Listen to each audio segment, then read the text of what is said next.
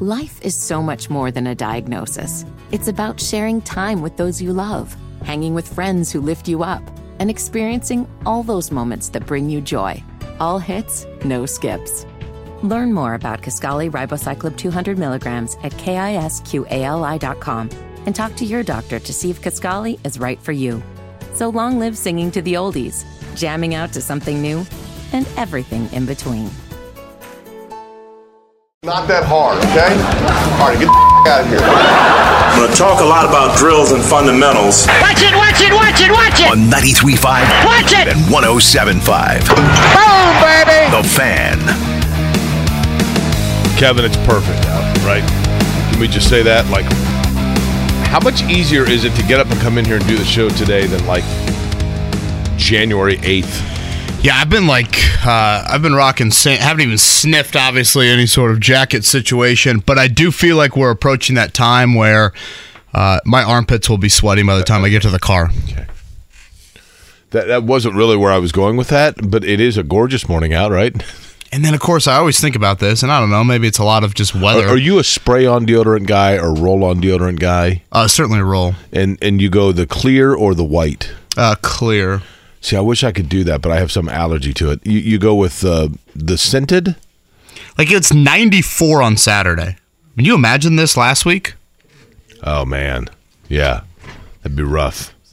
What's the percentage of the 330,000 people inside of IMS that wait to see the weather before they commit to going?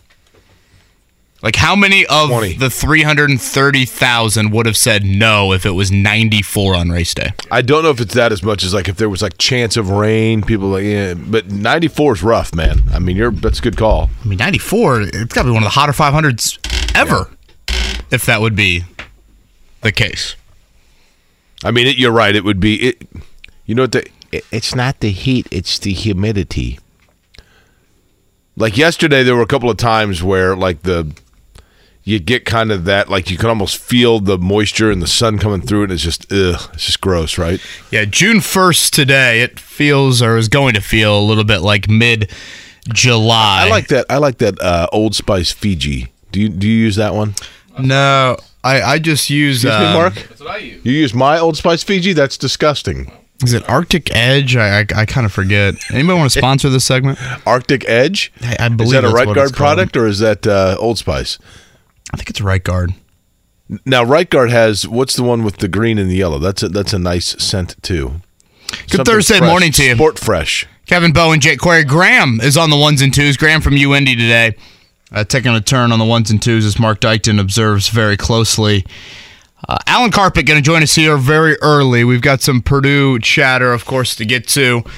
He's coming up around, what is that, 7:45, Mark? 7:30? 7:45 for Alan Karpick. And Scott Agness at 9 o'clock. Easily the biggest draft prospect so far to work out for the Pacers coming in town today as we are 3 weeks away from the NBA draft. We are about 13 hours away from the NBA Finals. And Jake, last night, they were throwing them back at Harry's in West Lafayette, right? Yeah, it was later in into celebration, the evening. I should say, not sorrow. It was later into the evening when it was announced that Zach Edey will, in fact, return to Purdue. I don't think that was a huge surprise, although I do think people maybe were sweating a little bit the longer that we went. I feel like I was waiting for like a Purdue-Iowa game to start at 9 o'clock last night. Bigger question is, does he go back-to-back as a Wooden Award winner? You know, I thought the stat was pretty interesting. It certainly makes sense. We had, I think it was a 13-year run there where the National Player of the Year did not return to school. And now, thanks to extinction is too hard of a word, or is too critical, because look at Nikola Jokic and Joel Embiid. But with how big men are typically used in today's NBA and the arrival of NIL, we've got now back-to-back years where the National Player of the Year has returned to school. It was Oscar Tshiebwe at Kentucky last year, and now it's Zach Edey at Purdue this year. Yeah, Jake, I mean, you kind of felt like, or you just assumed, and maybe this is just how given, like, how Edey's wired, and again, the fact that he wasn't getting a first-round guarantee, or at least you didn't think he was, that he would return. But, boy, he certainly took this up to the final couple of hours there. And I don't think this is going to be an issue, but I do think it's something you bring up every time you see a guy flirt with the NBA for as long as Edey did, and then return to school, does he change his ways at all? I'll be curious to see if Matt Painter incorporates. This is what's going to be very intriguing and interesting to watch, Kevin. Purdue has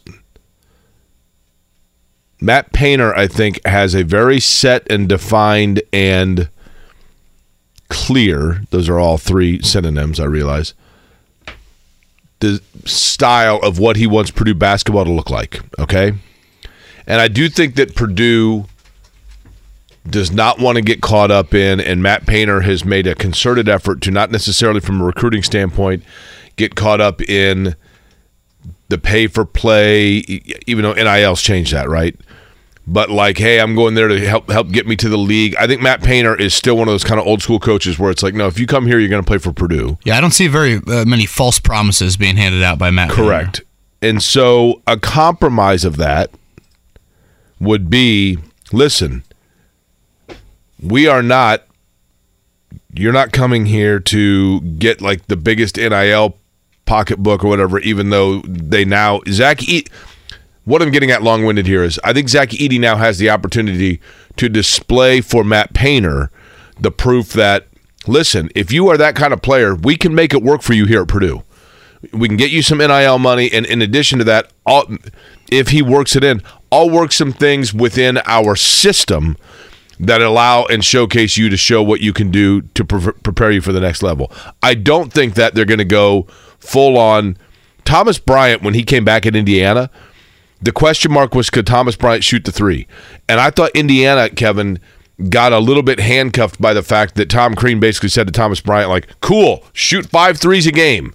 And it came out of the structure of their offense. Right. I do think that Edey has shown enough flashes outside of the lane in terms of like his shooting ability.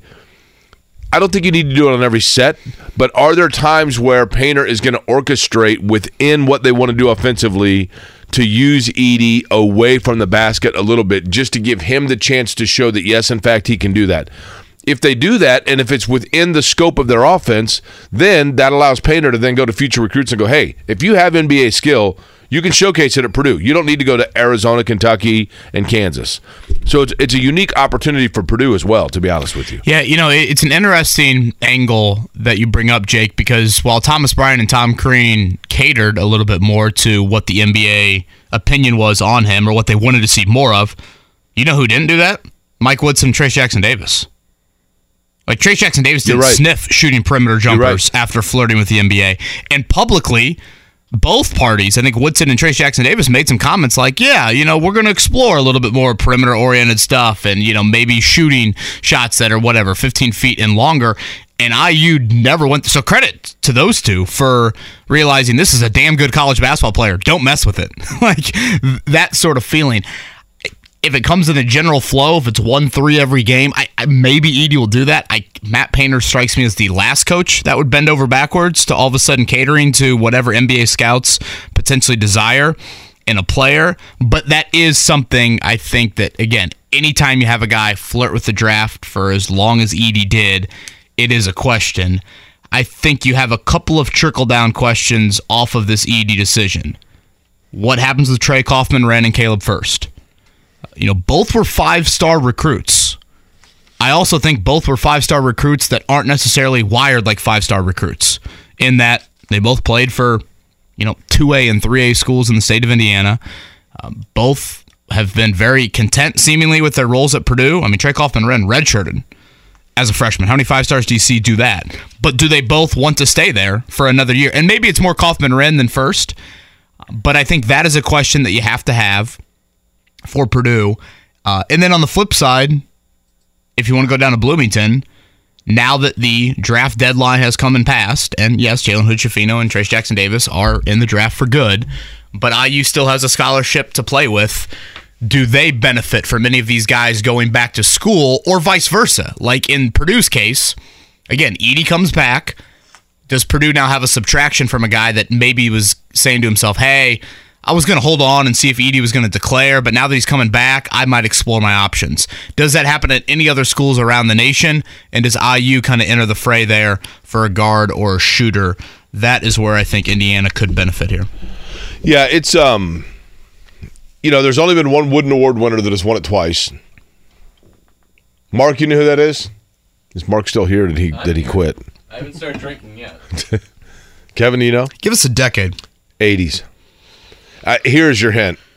This guy was, in college, he was thought to be Victor Wembanyama, basically. Sampson? Yep. And then in the pros, he was a really good player, and then it kind of fell off quickly. Ralph Sampson, yep. We saw last year, Sheboy going back to school. He obviously did not win it. Zach Edey was... there's no reason why Zach Edey won't be as dominant as he was last year. Certainly Purdue brings back pretty much everybody besides Brandon Newman. Does how it ended this Jenkins. year hurt Edey's chances of being a National Player of the Year next year? In other words, if he has the same level of dominance, are people going to look at it and go, yeah, we saw that last year? I just feel like it's hard to argue against the numbers. I know there is kind of a don't vote for the MVP again. Like there is that sort of thought process from voters, but... Right. Like Karl Malone was a more valuable player than Michael Jordan. Yeah. Jake, it is a reminder, and I know Purdue fans, are celebrating today, but I thought to myself last night, the final 6 minutes of that Fairleigh Dickinson game, they didn't shoot a single 2-point shot. Yeah. What do they? There's more of a bullseye on them, obviously, preseason. They have a great non-conference schedule. They're in Maui. They're playing Bama north of the border, all of that.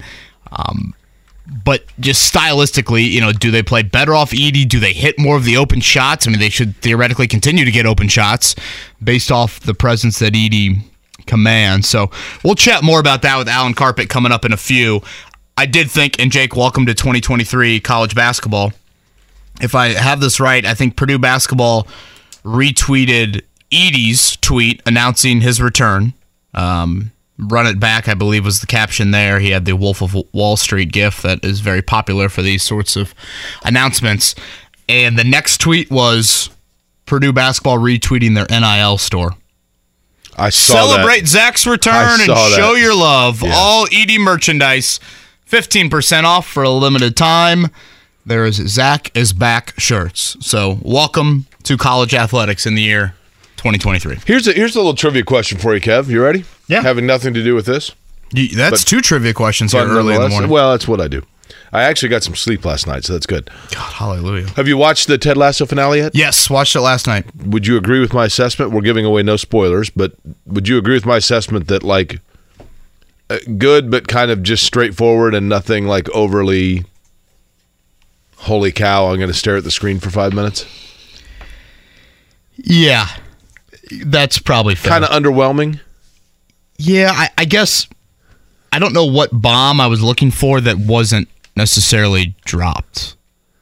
Well, we could discuss, but then it would be maybe. Yeah, there was a little bit of a one. It didn't necessarily. Well, again, I'm not going to go too deep into it. But yes, we watched that. And then, Jake, I know you were probably locked in. I was locked into the NCAA Golf Championships. Terrific theater between Florida and Georgia Tech. Absolutely totally great drama. Yeah. Prime time, solo spot on a Wednesday night. What the hell else are you watching on a Wednesday night right now? No, you're right. I was locked in. That's correct. I'm surprised I slept last night. Chomp. Anthony Richardson's Gators get it done there at Greyhawk out in Arizona. Are they sponsored by Lacoste? That would make sense, wouldn't it? It would. Mm-hmm. So I had ordered with the Australians here for the race. I ordered I think I'd mentioned on Carb Day. I had ordered from a large online shopping institution. Oh. I ordered an Australian flag. I thought it'd be fun for the parade for the Australians to have a flag of Australia, and even maybe for the race. And when I ordered it, it said will arrive Friday. Perfect. Parade is Saturday. Race is Sunday. And then, of course, on Friday afternoon, I get a thing. It's now been changed to Tuesday. Well, that does me no good. So thank you to Christy, who let me borrow her Australian flag. Told the story about how that worked out. It was great. Yesterday, there was some woman in front of us at Carb Day yelling about the Australian flag. Was that her? Yeah. So I went to her house and picked it up, and that's what they used, and Willpower went crazy. And so I had the Australian flag arrived yesterday in the mail. I'm like, no, what am I going to do with this? It was not expensive. And I'm like, I could take it back and return it and do all that. I'm old. I know all you have to do is like hand it to somebody at Kohl's or whatever, but I didn't want to do that. So I thought, well, who do I know that could use this where I could just donate it? And my first thought was like the international school. And I'm like, yeah, but I'm sure they have flags of everywhere. They certainly, when you drive by, it certainly looks like they do. Right. So I called a place and asked for the person overseeing said place and explained the situation, and they said, "Oh, that'd be wonderful. Really? Are you being serious? And I'm like, yeah. I mean, you guys can have it." So I went in to drop it off, and like the whole staff came out. Like you'd have thought that I was dropping off the drum set of the Beatles. Yeah. And they could not have been nicer, but they were super excited. They like had already picked out how they were going to use it. Outback Steakhouse? Correct. Really? And I thought to myself, wait a minute. Bloomin' Onion for life for Jake Larry. So listen to this. Foster's on draft. You are exactly correct on both. So I go in there, and I have the Australian flag, and they're like, oh my gosh, and like the cook came out and the general manager came out. This is Patty and Mills' the shift third manager cousin. Came out, and they're like, Greg Norman's second like, cousin. Look, we picked like a spot on the wall where we're going to hang it. And this is so cool. And I mean, it was wonderful. I was appreciative of the fact they were appreciative. They're like, do you want dinner? And I said, well, actually, because we're going tonight, the Tracksuits and Tiger Queens, which is the group text that I'm on with a bunch of people from North Central, they are insistent that we go to Sun King tonight to celebrate my college graduation. And I'm like, I don't want to celebrate my graduation. I should have done it 30 years ago, but I'll go and have beer, right? So we're going to Sun King tonight. So beforehand now, we're going to go to dinner at Outback because they're like, free dinner on us. The red carpet's going to be out. Totally. So my question after all of that, once the dust settled and I'm driving home and I'm happy about this feel-good Ted Lasso-esque story of just, nice people at the Outback Steakhouse, and they were wonderful in Castleton. And then it dawned on me, Kevin, in the 30 years that place has been there, how has there never been like a general manager that's like, we should probably get an Australian flag? Yeah, right? I can't say I've ventured Outback Steakhouse too many times, so I just probably assumed that there was an Australian flag in there. Like if you go to La Hacienda, there's probably a Mexican flag in there, right? Sure. You go to Union Jack or some, right. I mean, you go to any Irish pub, there's an Irish flag, like 100 of them. I did find it interesting, and I think I have this correct. I asked the Australians on Friday at Carb Day where Will Power would rank in like most famous athletes in Australia, and I thought one of them said like top 20. I think they said but they kept giving the disclaimer, amongst race fans.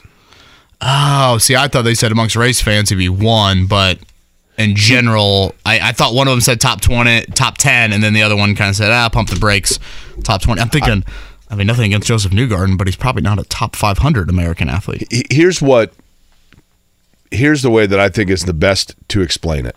Maybe top 1,000. I mean, I've said this before, but here in the United States, like Zach Edey, we're sitting here talking about is Zach Edey an NBA player, right? And Yogi Ferrell is a good example. Yogi Ferrell is playing professionally. Where is he playing now? Is he in... Boy, that's a good question. Israel or like Italy, maybe? That's a good question. But he's like the most valuable player of the league he plays in and is a really good player. Henry Williams was a guy that played at Ben Davis and played at University of Charlotte that was a really good European player, made tons of money over in Europe for years.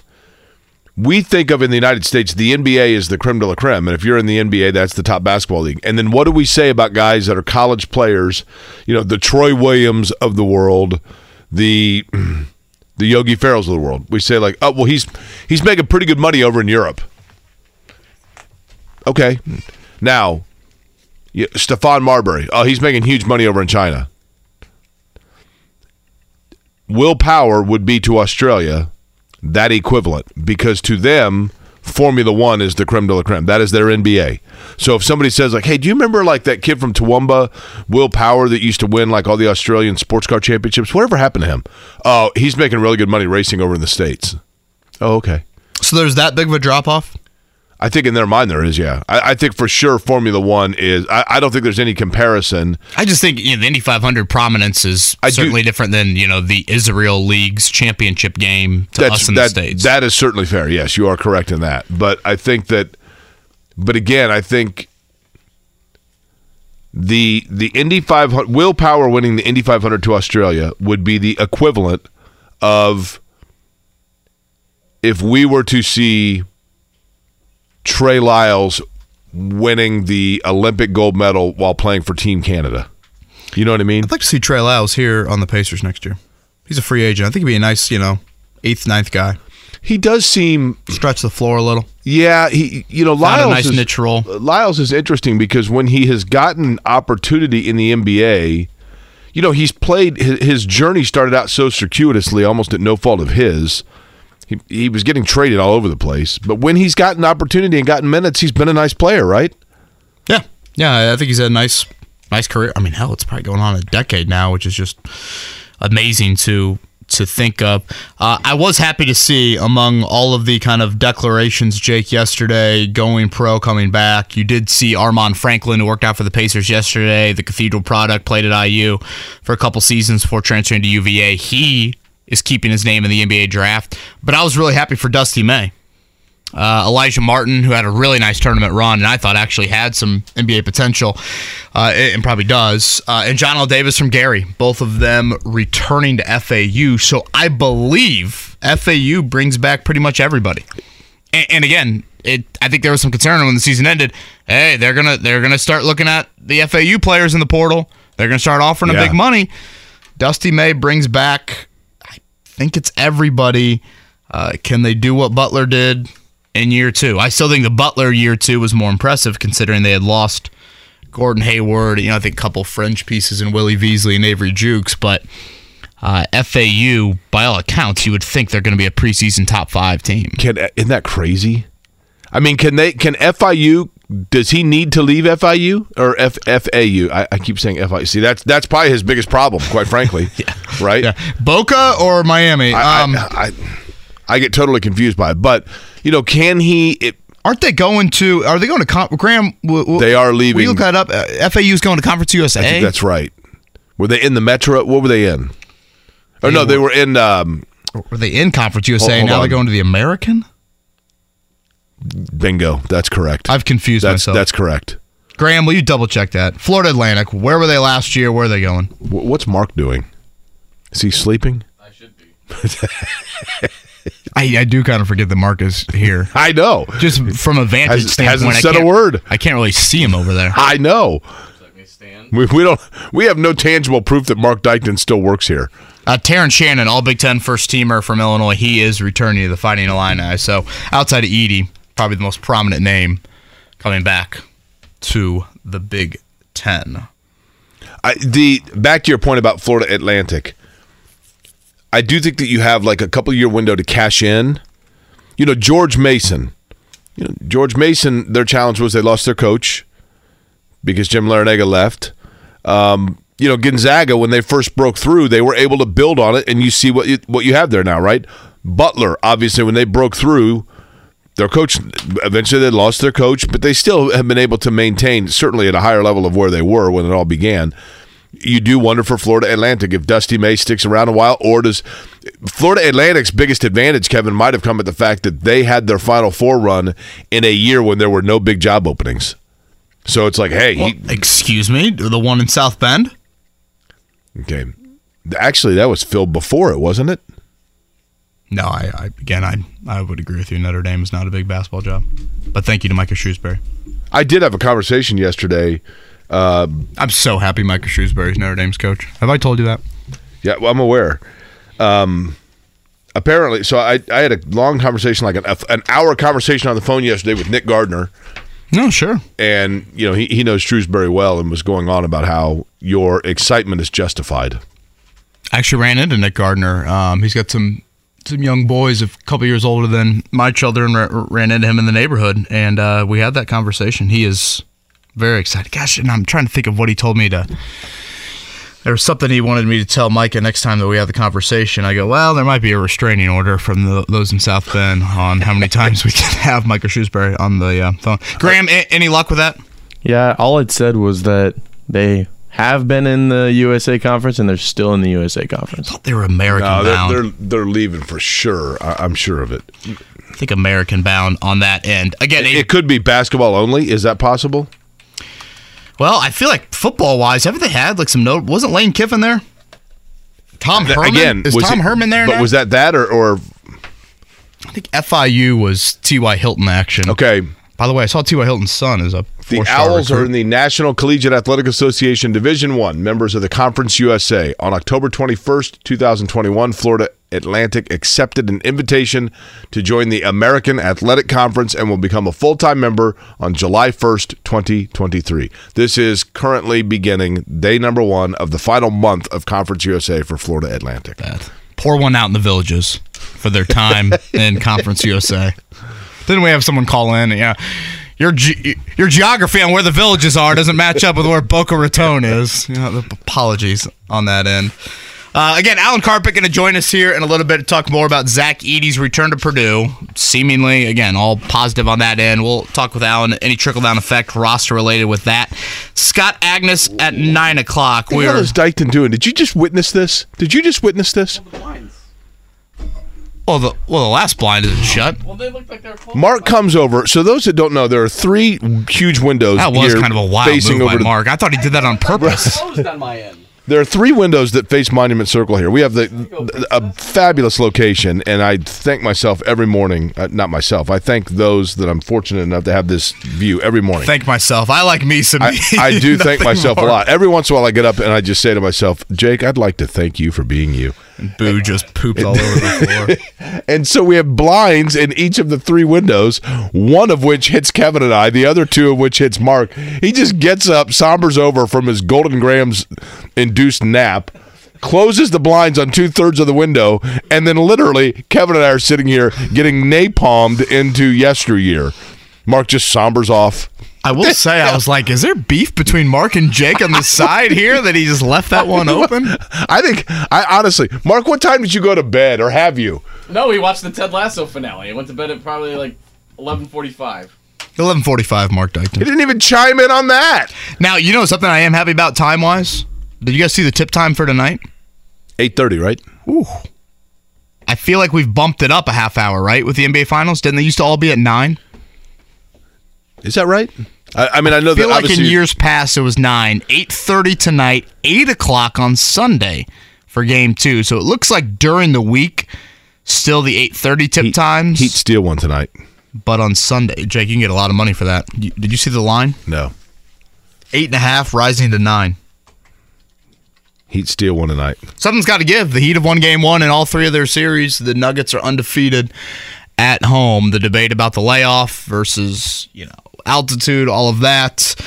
We'll see how that goes tonight. But certainly, if you like the Heat, you can get some pretty good odds on that here for Game 1. Again, Graham is on the board with us. Kevin Bowen, Jake Query, Alan Karpick coming up a little bit later in the 7 o'clock hour. Scott Agness at 9. It is easily the biggest prospect name to work out for the Pacers yet in this draft cycle. 3 weeks from tonight will be the NBA draft. We'll chat more about who's in town today for a solo workout with the Pacers. You listen to Kevin Query on a steamy Thursday in Indy. Life is so much more than a diagnosis. It's about sharing time with those you love, hanging with friends who lift you up, and experiencing all those moments that bring you joy. All hits, no skips. Learn more about Kisqali Ribociclib 200 milligrams at KISQALI.com and talk to your doctor to see if Kisqali is right for you. So long live singing to the oldies, jamming out to something new, and everything in between. The Morning Checkdown. Omaha! On 93.5 and 107.5 The Fan. Jake the Big Maple. That's what they call Zach Edey, right? He's returning to West Lafayette, the National Player of the Year, back for another year for the Purdue Boilermakers. He made that decision official. God, it had to be close to 10 o'clock last night. So Zach Edey returning to Purdue, the NBA draft deadline late last night. Certainly goes without saying. Preseason, what? Close to 10 o'clock last night. So Zach Edey returning. I thought Graham was playing it back for us there, just to emphasize the points. I'm having deja vu. Preseason ranked 1 or 2, right? Purdue? I mean, it's got to be. Again, does how it ended hurt them at all?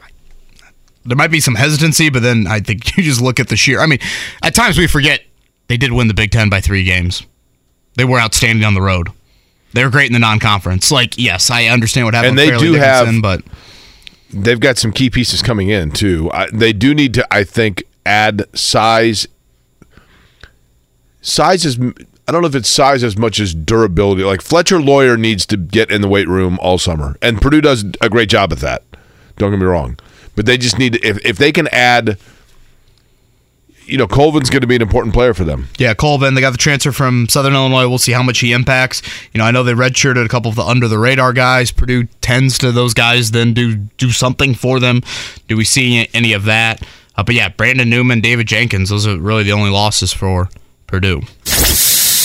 Jake, yesterday at Major League Baseball, there's no hotter team than the Reds. Mark, will you have Graham play the audio? Don't look now, but here they come.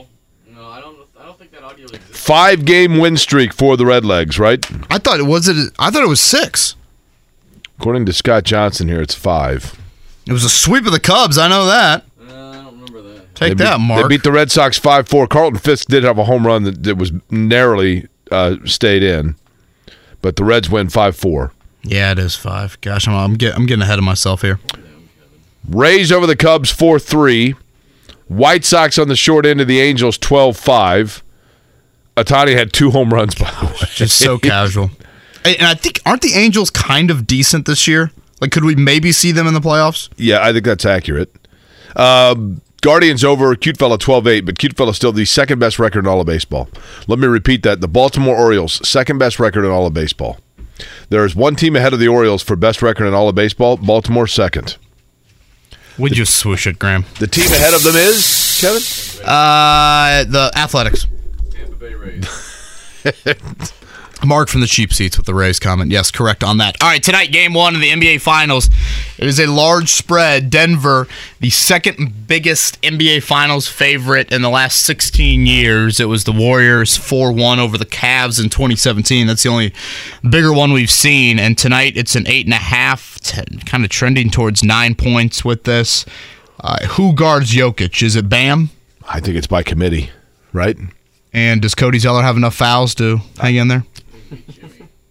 Cody Zeller's probably going to see some minutes. You know who is amazing to me on Denver that I can't believe he's still in the league, and he goes up for these dunks like he should be in the dunk contest? Aaron Gordon? Jeff Green? Jeff Green. Jeff Green, yes. Graham, is he Good 46 years old? He's probably 37. He has been around a long time, man. And again, he all of a sudden cocks it back for these dunks. I'm like, whoa, wait, who is that? Yeah, I'm like, no question. Did I forget about somebody? Aaron Gordon and Michael Porter Jr. I can understand. When it's Jeff Green, I'm like, whoa. Porter is the Nuggets are built in a way that the Nuggets needed to be built. You have an international player that was a late pick that obviously turns into, that right there. But then Murray. Yeah, Murray at 7. Porter was late lottery. A big trade for Gordon. Porter was late lottery because he had the back issue in college, and everybody. Porter would have been a top 5 pick normally. Yeah, Denver took a risk. But Denver took a flyer, right? And then the trade for Gordon was a little bit aggressive, but it's worked out perfectly. Yeah, it's a very organic way of building. Add the one major piece. And, I said this yesterday. If you look at it contractually, Denver has all of these guys under contract for several more years. Speaking of organically built, Baltimore Orioles, second best record in baseball, by the way. Can you name one Oriole? What's that? Can you name one Oriole? Eddie Murray. I always loved Brian Anderson's lefty swing, but I think he was doing steroids. Isn't that every player from 98 to, you know what I mean? Yeah, that's probably fair. Some guy hit 59 home runs in 1999 and then had a combined 38 the rest of his career. He might have been on steroids. Jake, you're Detroit bound coming Brian Baker. Tomorrow or Saturday? Friday. Tomorrow. Yes, IndyCar Grand Prix on the streets of Detroit, coverage beginning 2:30 on Sunday. And when I say the streets of Detroit, this is no longer, by the way, Belle Isle. This is Jefferson Avenue, which is one of the main drags that goes along, all kind of part of the concerted effort to revitalize the city of Detroit, including the area. The track doesn't go around the area where the Tigers play, but it is cool, the area where Tiger Stadium is and Little Caesars Pizza Arena is right there. There's a casino. And if you get in there in the right time when the Tigers are playing, you might be able to see the second best team in baseball, which is the Baltimore Orioles, by the way, if I haven't mentioned. You gonna double dip that? Well, they're not there this weekend, I'm just saying. Speaking of Detroit, how about Monty Williams? You see that contract? Big old contract. Good 6 Lord. for 72? Yeah.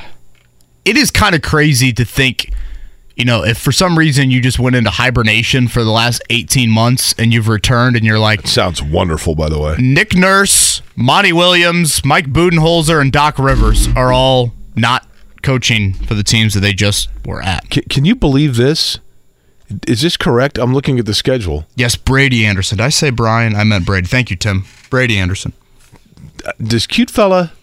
They've already been through. They were in Detroit in April. There's no way are they done? The heated rivalry between the Orioles and the Tigers, is it over with? I don't think they come back. Riveting Radio coming up next. We're going to have going on here? A little bit more Zach Edey conversation with Alan Karpick, president of Gold and Black. He's going to join us. Why would you even get Tiger season tickets if Cute Fella only comes through once? And they aren't even in the same division. I know, but you'd think that they'd Again, we'll get into the Reds are playing the Red Sox for crying out loud. Big solo draft prospect coming up. It might be the highest draft pick the Pacers have come in their facility here this offseason in terms of a workout. Will he be there at 7? Should the Pacers entertain it? We'll chat about that a little bit later in the show. Very nice start to this Thursday. A little bit warmer, though. Kevin and Corey on 93.5, 107.5. Life is so much more than a diagnosis. It's about sharing time with those you love, hanging with friends who lift you up, and experiencing all those moments that bring you joy. All hits, no skips. Learn more about Kisqali Ribociclib 200 milligrams at KISQALI.com and talk to your doctor to see if Kisqali is right for you. So long live singing to the oldies, jamming out to something new, and everything in between. The Fan. 7:45, that means 15 minutes before the hour of 8 o'clock in Indianapolis on a gorgeous start to a Thursday. Jake Quarry along with Kevin Bowen. Mark Dykton theoretically is here as well. Hey. Graham is filling in admirably, learning how to fly the commands, so to speak, and actually probably doing a better job than Mark. Joining us now on the Payless Stickers Hotline, you can read his work, of course, at Gold and Black. That's part of the On3.com family. I hope I got that part correct. Alan Karpick, who I think, Alan, that we knew probably that what we got in terms of news yesterday was going to happen. Zach Edey returning to Purdue. And I'll get right to my first question for you, and that is, do you think it's a delicate balance? I don't think that Purdue wants to completely throw a monkey wrench into the way they do the Purdue way, to use that cliche, but does Matt Painter orchestrate maybe a few things offensively to better show an offensive versatility for Zach Edey's benefit moving forward, so that then they can say to players moving forward, see, if you come to Purdue, we will give you the opportunity to showcase yourself for the next level? Well, I think that'll happen in all likelihood, just because if you go back to Caleb Swanigan a couple of years ago, different players, I understand, but Swanigan, they brought him more on the court. And again, obviously Swanigan his freshman year wasn't National Player of the Year, but this is a guy that they did want to showcase a little bit more than do. Matt Painter will want to do that. I think Purdue has to play a little bit differently too. You're going to look at that roster and you say, how do you share 200 minutes, so to speak, between that group? So, I expect them to play a little bit differently in certain ways, and I think they're going to do everything they can, stating the obvious here, to make themselves as tournament ready as possible. Alan, I want to go back to kind of what Jake was getting at there to lead things off. Were there nerves in West Lafayette? I mean, I'm sitting there at 9 o'clock last night being like, boy, it's bad enough waiting for some random Big Ten game to start at 9 o'clock. Here I am waiting for Zach Edey's announcement. He took it, pretty much to the deadline. Yeah, Jake, I would agree that it wasn't a foregone. In fact, we were hearing a lot of things the night before and wrote it on our website. Brian Newbert did about, hearing things going the other way. I think he was in with all, he should have been doing this, trying to figure out what the best opportunity was going to be for him. I think that there were some last minute, at least thoughts that he had to go into. Zach Edey is not a guy that likes to, he's not a big social media guy, not a guy necessarily that wants all that attention on himself. So that gives me reason to believe that there were some discussions going on, and it was a hard choice for him, because the only thing he tweeted, I think, in the month of May was, basically saying, I don't know why everybody seems to know where I'm going when I don't. I think that was on May the 17th. And I take him at that. I think he was really trying to take this and run this up as far up the flagpole as he could. I think everything we can gather that Purdue is ready to, or the Boilermaker Alliance or Purdue's NIL, the opportunity to make sure he was well taken care of. But I don't know that it was a foregone conclusion. You're absolutely right. There were people at 9 o'clock last night, or 9:16, right before he tweeted that he was going to run it back. That there were certainly some serious questions at that point. Again, Alan Karpick with us from Gold and Black, getting more into the Zach Edey decision to return to Purdue. Obviously, Alan, the NIL aspect, you saw it last night. I mean, after Purdue retweeted Zach Edey, they retweet their NIL store to talk about the merchandise that's on sale, for Zach Edey shirts, about running it back, and the international visa debate with Edey as well. If you could clarify for our audience, from an NIL standpoint, will Edey make substantially more this year than he was last year? And how much of that is to do with, A, his prominence, and B, the fact that his prominence has led to the visa situation not being as much of an issue? Well, I think he will make more. I don't know. We don't know exactly what his figures were last year. But I have to believe that it's going to be significantly more this year, and he's significantly more marketable too. I mean, he is a national story now. He's a national brand, both in Canada and in the United States, and I think that's pretty much goes without saying. How much that is, you hear all these figures, $1.5 million, $1 million. I don't know. They're not releasing those figures, and my guess is they won't.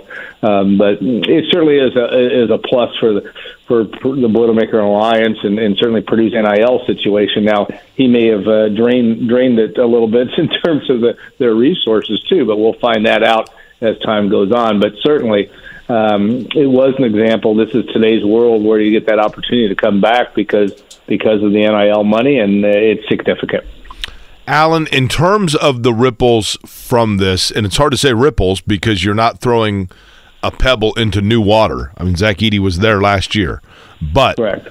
In terms of players that maybe were anticipating that they were going to get more opportunity this year and things stay the same, will this have implication of any transfers? That's a reality in today's basketball.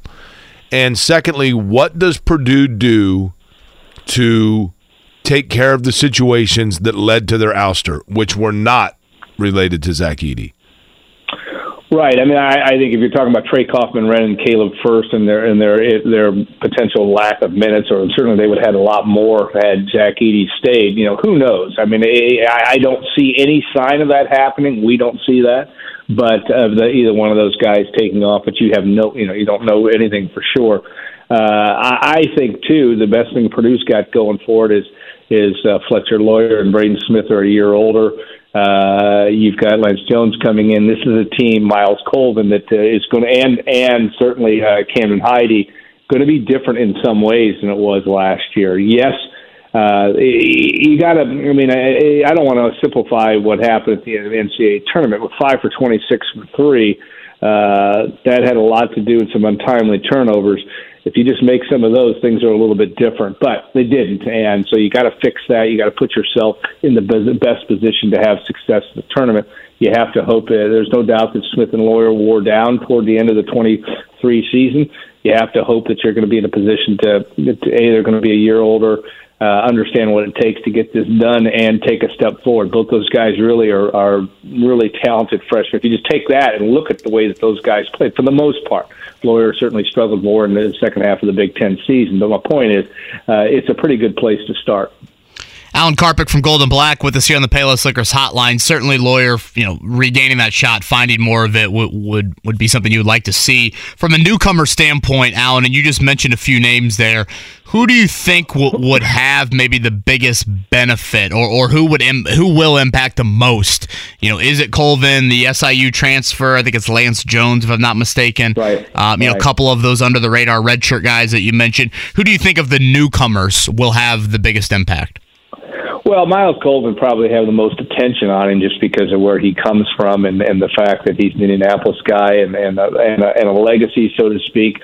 at Purdue, and a guy that, if you look at what Purdue was missing last year on paper, he's exactly what Purdue needs, a guy that can take the ball to the basket, create some things from the wing position. So but that's a simple answer to it. I think that with Matt Painter and any other good basketball coach, you go through practice and you figure out what you have. Cameron Heidi, they like a lot, redshirt guy out of Minnesota. And they certainly wouldn't have brought Lance Jones in if they didn't think he could play. He's going to be a little different type of player than David Jenkins, but he may have to fulfill some of that same role. But Purdue needs balance, and Purdue needs to make shots. I mean, that's what it came when Purdue struggled down the second half of the season. It was two things: they couldn't shoot the basketball very well, and they turned the ball over too many times. The good thing is Purdue has got a good base defense. The Boilermakers 24th nationally last year. This is a team that does bring a lot to the table there. They're not starting from where they were last year, and you have to remember last year.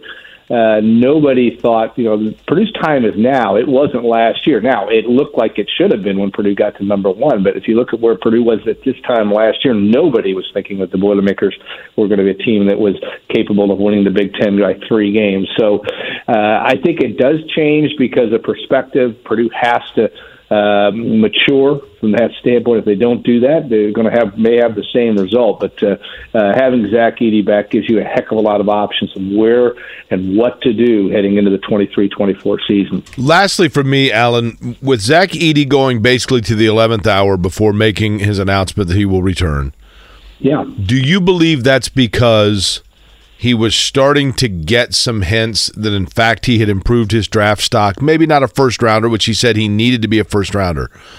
That made it intriguing for him, or was he waiting until the 11th hour to get news that simply was not even on the radar, which was that he had, in fact, improved his draft stock?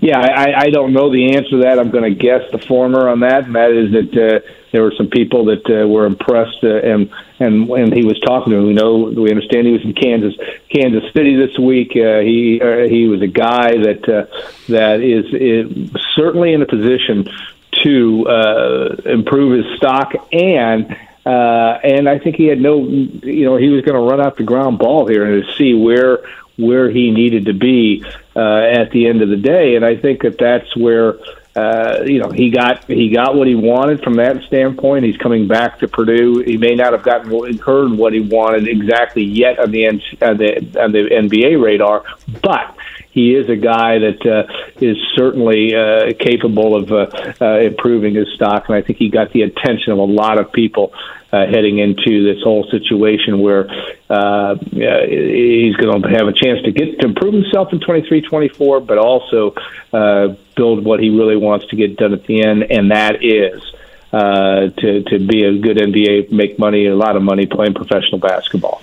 Again, pretty rare to see the defending National Player of the Year return to college basketball, but welcome to NIL in 2023, and welcome to how the NBA kind of views that position as well. Alan, appreciate the time this morning. I know it hopefully will get a little bit quieter for you guys in the summer months before football ramps up, but thank you for joining us.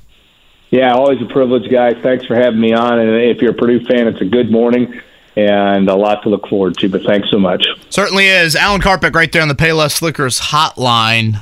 Non-Zach Edey news, Jake, but I found this interesting Purdue football-wise.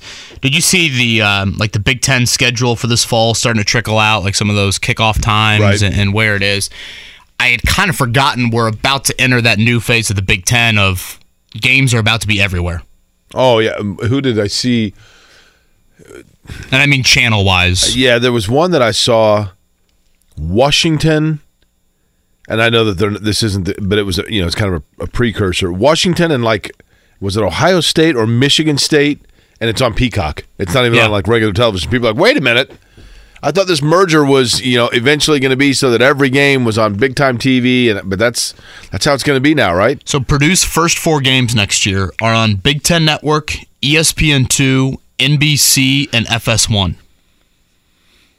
You got to keep that straight. And once you get into Big Ten play, it's a little bit of NBC here, it's a little bit of CBS there. To your point, Peacock, Fox. So again, I think eventually we'll all get used to it, but it's definitely going to take some time to getting used to the variety of places that Big Ten games will be. And you bring up Peacock, I mean, come basketball season, that I think will be the surprise. Because if you're smart and you're Peacock or you're even the Big Ten and you want to appease NBC and Peacock, Jake, you're going to put a prominent Indiana basketball Big Ten game on Peacock. Yeah, you're right.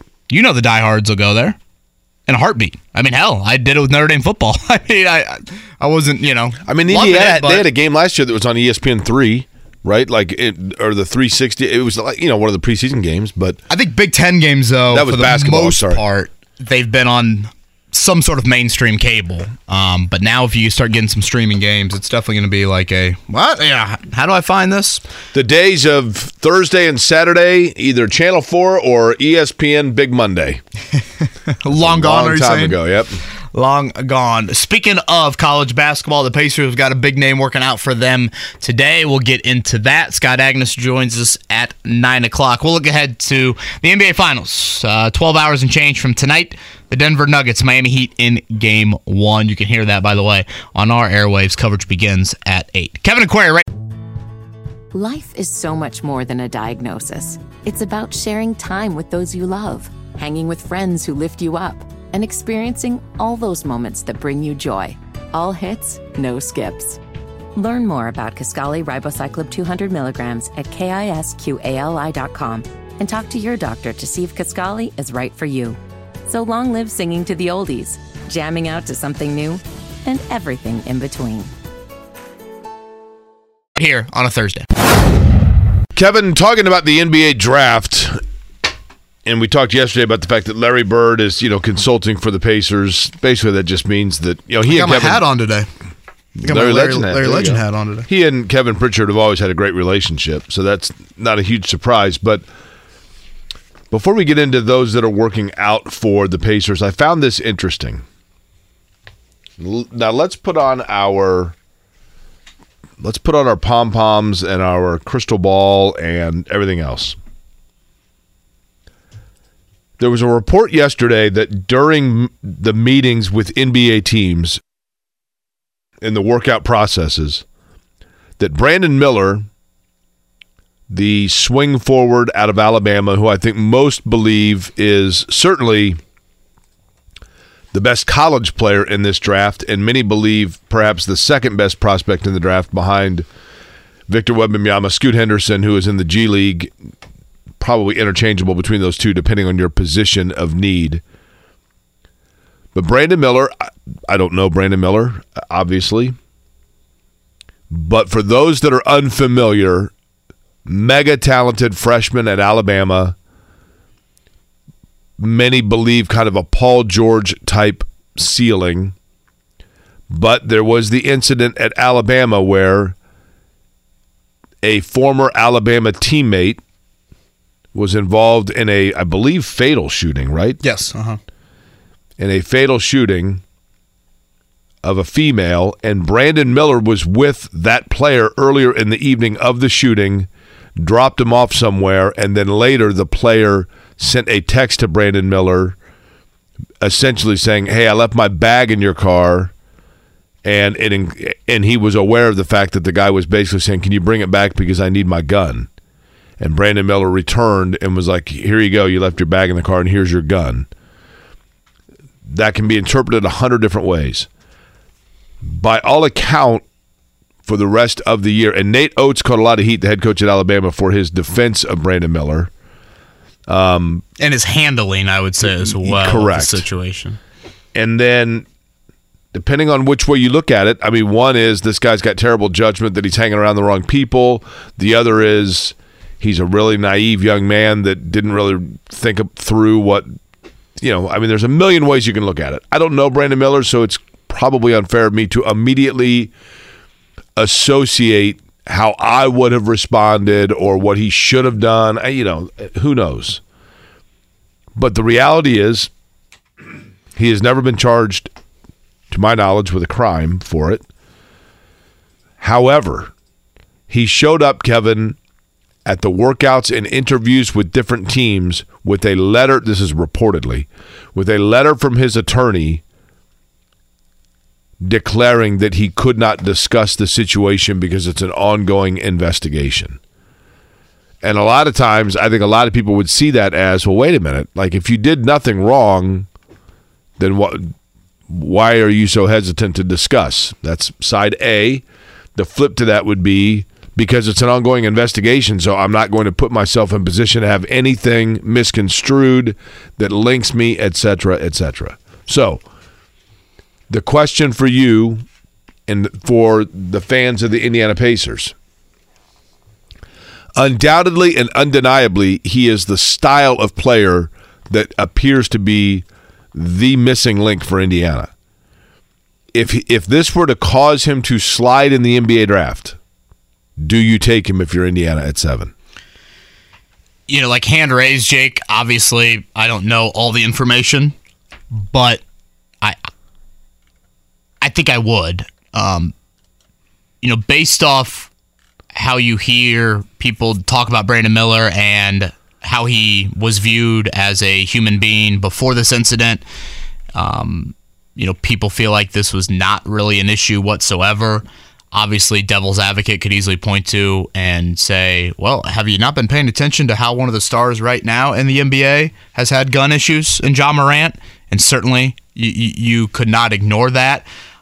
Again, I would need to do a vast amount of homework, and if Brandon Miller doesn't want to talk, or I should say if his agent is controlling the situation, then I would need to be boots on the ground in Tuscaloosa like none other and talk to everybody who is everybody to try and sift through this and say, was this just a 19-year-old just making a dumb mistake and, panicking in those moments or whatever? I would have to sift through all of that. But again, and I'm getting this very, second, arguably third hand, it doesn't seem like there is this massive worry with Brandon Miller of like, this is one of 10 different things that he had issues with at Alabama, or we could easily see him putting himself into this situation more. Now, granted, he did this as a 19-year-old. What happens when, Ja Morant fame and Ja Morant type money starts to get into his pockets? Certainly, that would be something that you have to discuss internally. But doesn't it feel like the consensus, Jake, around the NBA is this is not a red flag? We would take him as high as we feel like his NBA talent calls for? It doesn't seem like there is a massive amount of hesitancy, whereas when this whole thing kind of blew up in February, that was certainly the big discussion. He was investigated and no charges were filed. The other thing, too, I think the Ja Morant point that you make, Kevin, is an excellent point. But Ja Morant, I think the risk that you had, risk is maybe the wrong word, the difference between Ja Morant and Brandon Miller, I don't know Ja Morant's upbringing, but I know this. I know that we heard nothing about his upbringing when he was experiencing it because he was not a marquee recruit. Yeah, totally different type of recruit than Brandon Miller. Yeah, we didn't really know anything about him, right? Brandon Miller's father played football at Alabama. His brother played college basketball and plays professionally, overseas, granted. His sister is a college athlete.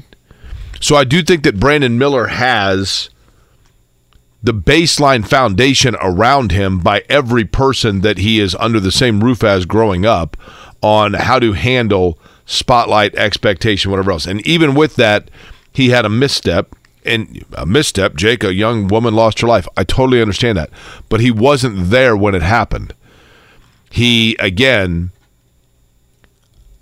if all reports are accurate, he had been out with a teammate who then later got a hold of Miller and said, oh, by the way, like, I forgot I left something in your car. Like, you need to bring it to me.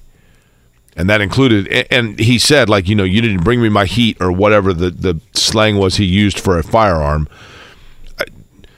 I would like to believe, Kevin, that if that player had said to Brandon Miller, hey, this woman's driving me crazy and she made me mad for the final time, so I'm actually going to kill her. So can you bring me my gun so I can shoot and kill her? I'm assuming under those circumstances, Brandon Miller probably would have said, like, whoa, dude, like, we need to talk. I don't know that. Who knows, right? But considering that the district attorney of Tuscaloosa County investigated it and decided not to charge him. What do you do about that? Well, I mean, you could probably insert your joke. Joke isn't the right word, but insert your comments about a district attorney in arguably the most prominent college sports town. Understood. Your cynicism. In this your country. cynicism would Sure. Totally. But here's the thing.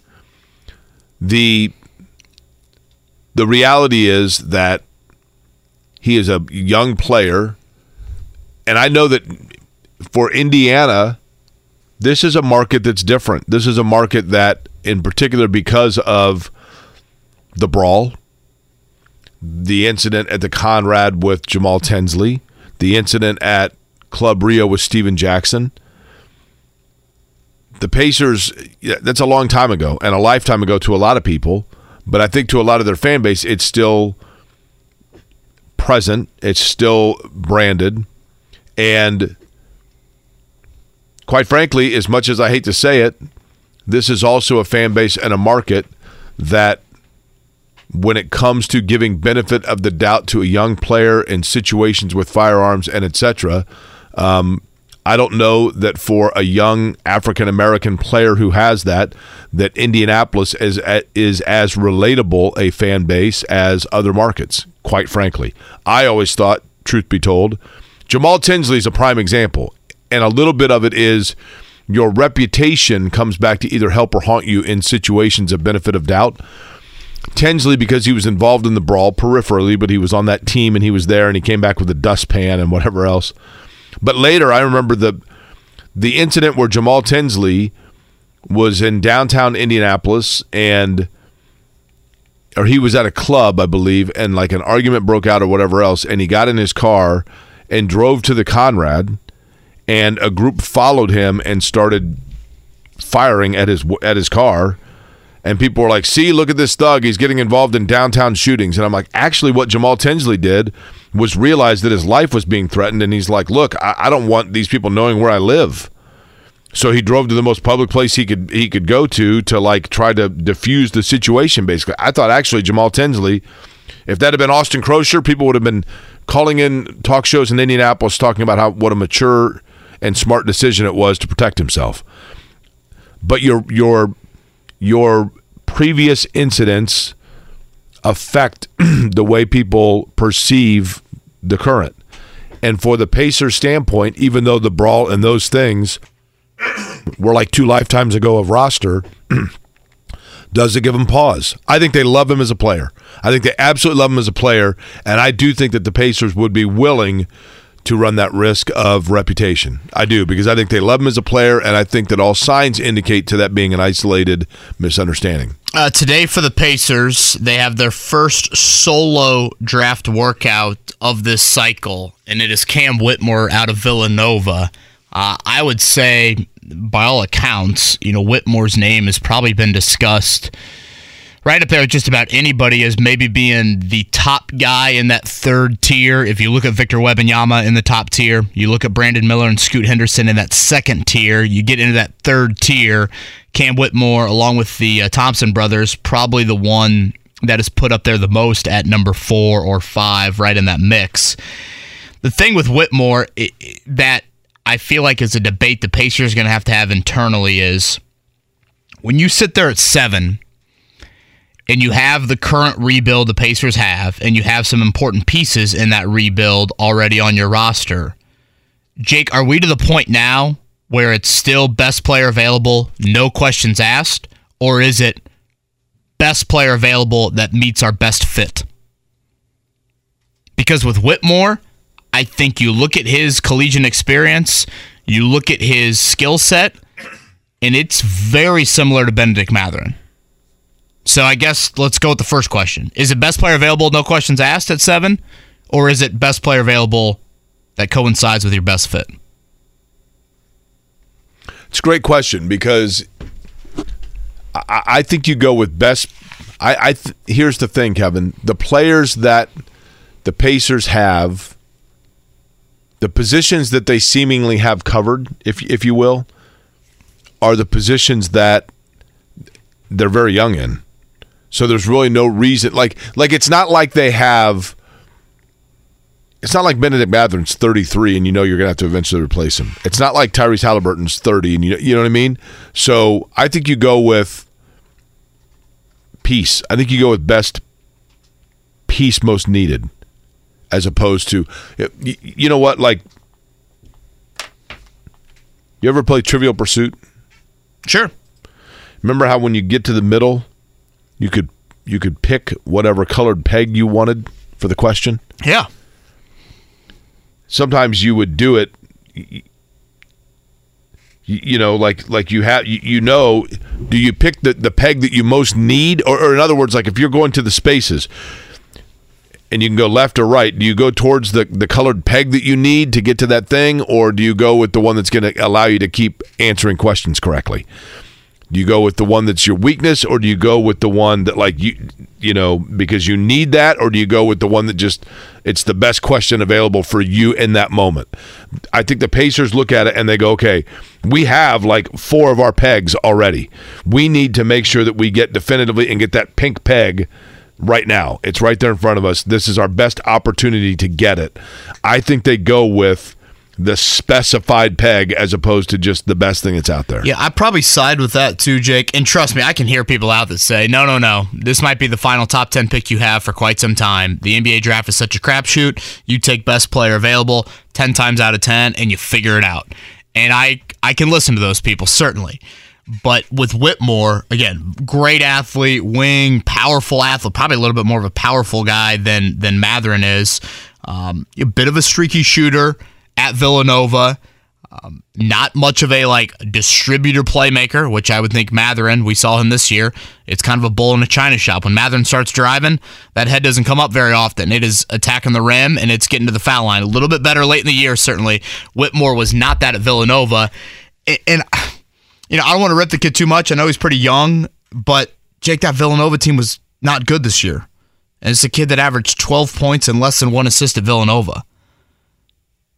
You're obviously betting on his future a little bit, but for a bad Villanova team, I think I would have liked to have seen a little bit more scoring production, a little bit more maybe even assist production at a school like that. Again, NBA is very high on him. Seems like that very athletic wing that people like can give you something on the defensive end of the floor. But I do think that question of best player available versus best fit is real. And it's kudos to Kevin Pritchard and company that we have this question 18 months out of the rebuild really starting. That the Pacers have already found some pieces to where you are sitting here saying, hey, defensive-minded wing, defensive-minded four-man, that needs to be the focus with this draft selection. Nonetheless, Cam Whitmore in Indiana today, again, a solo workout.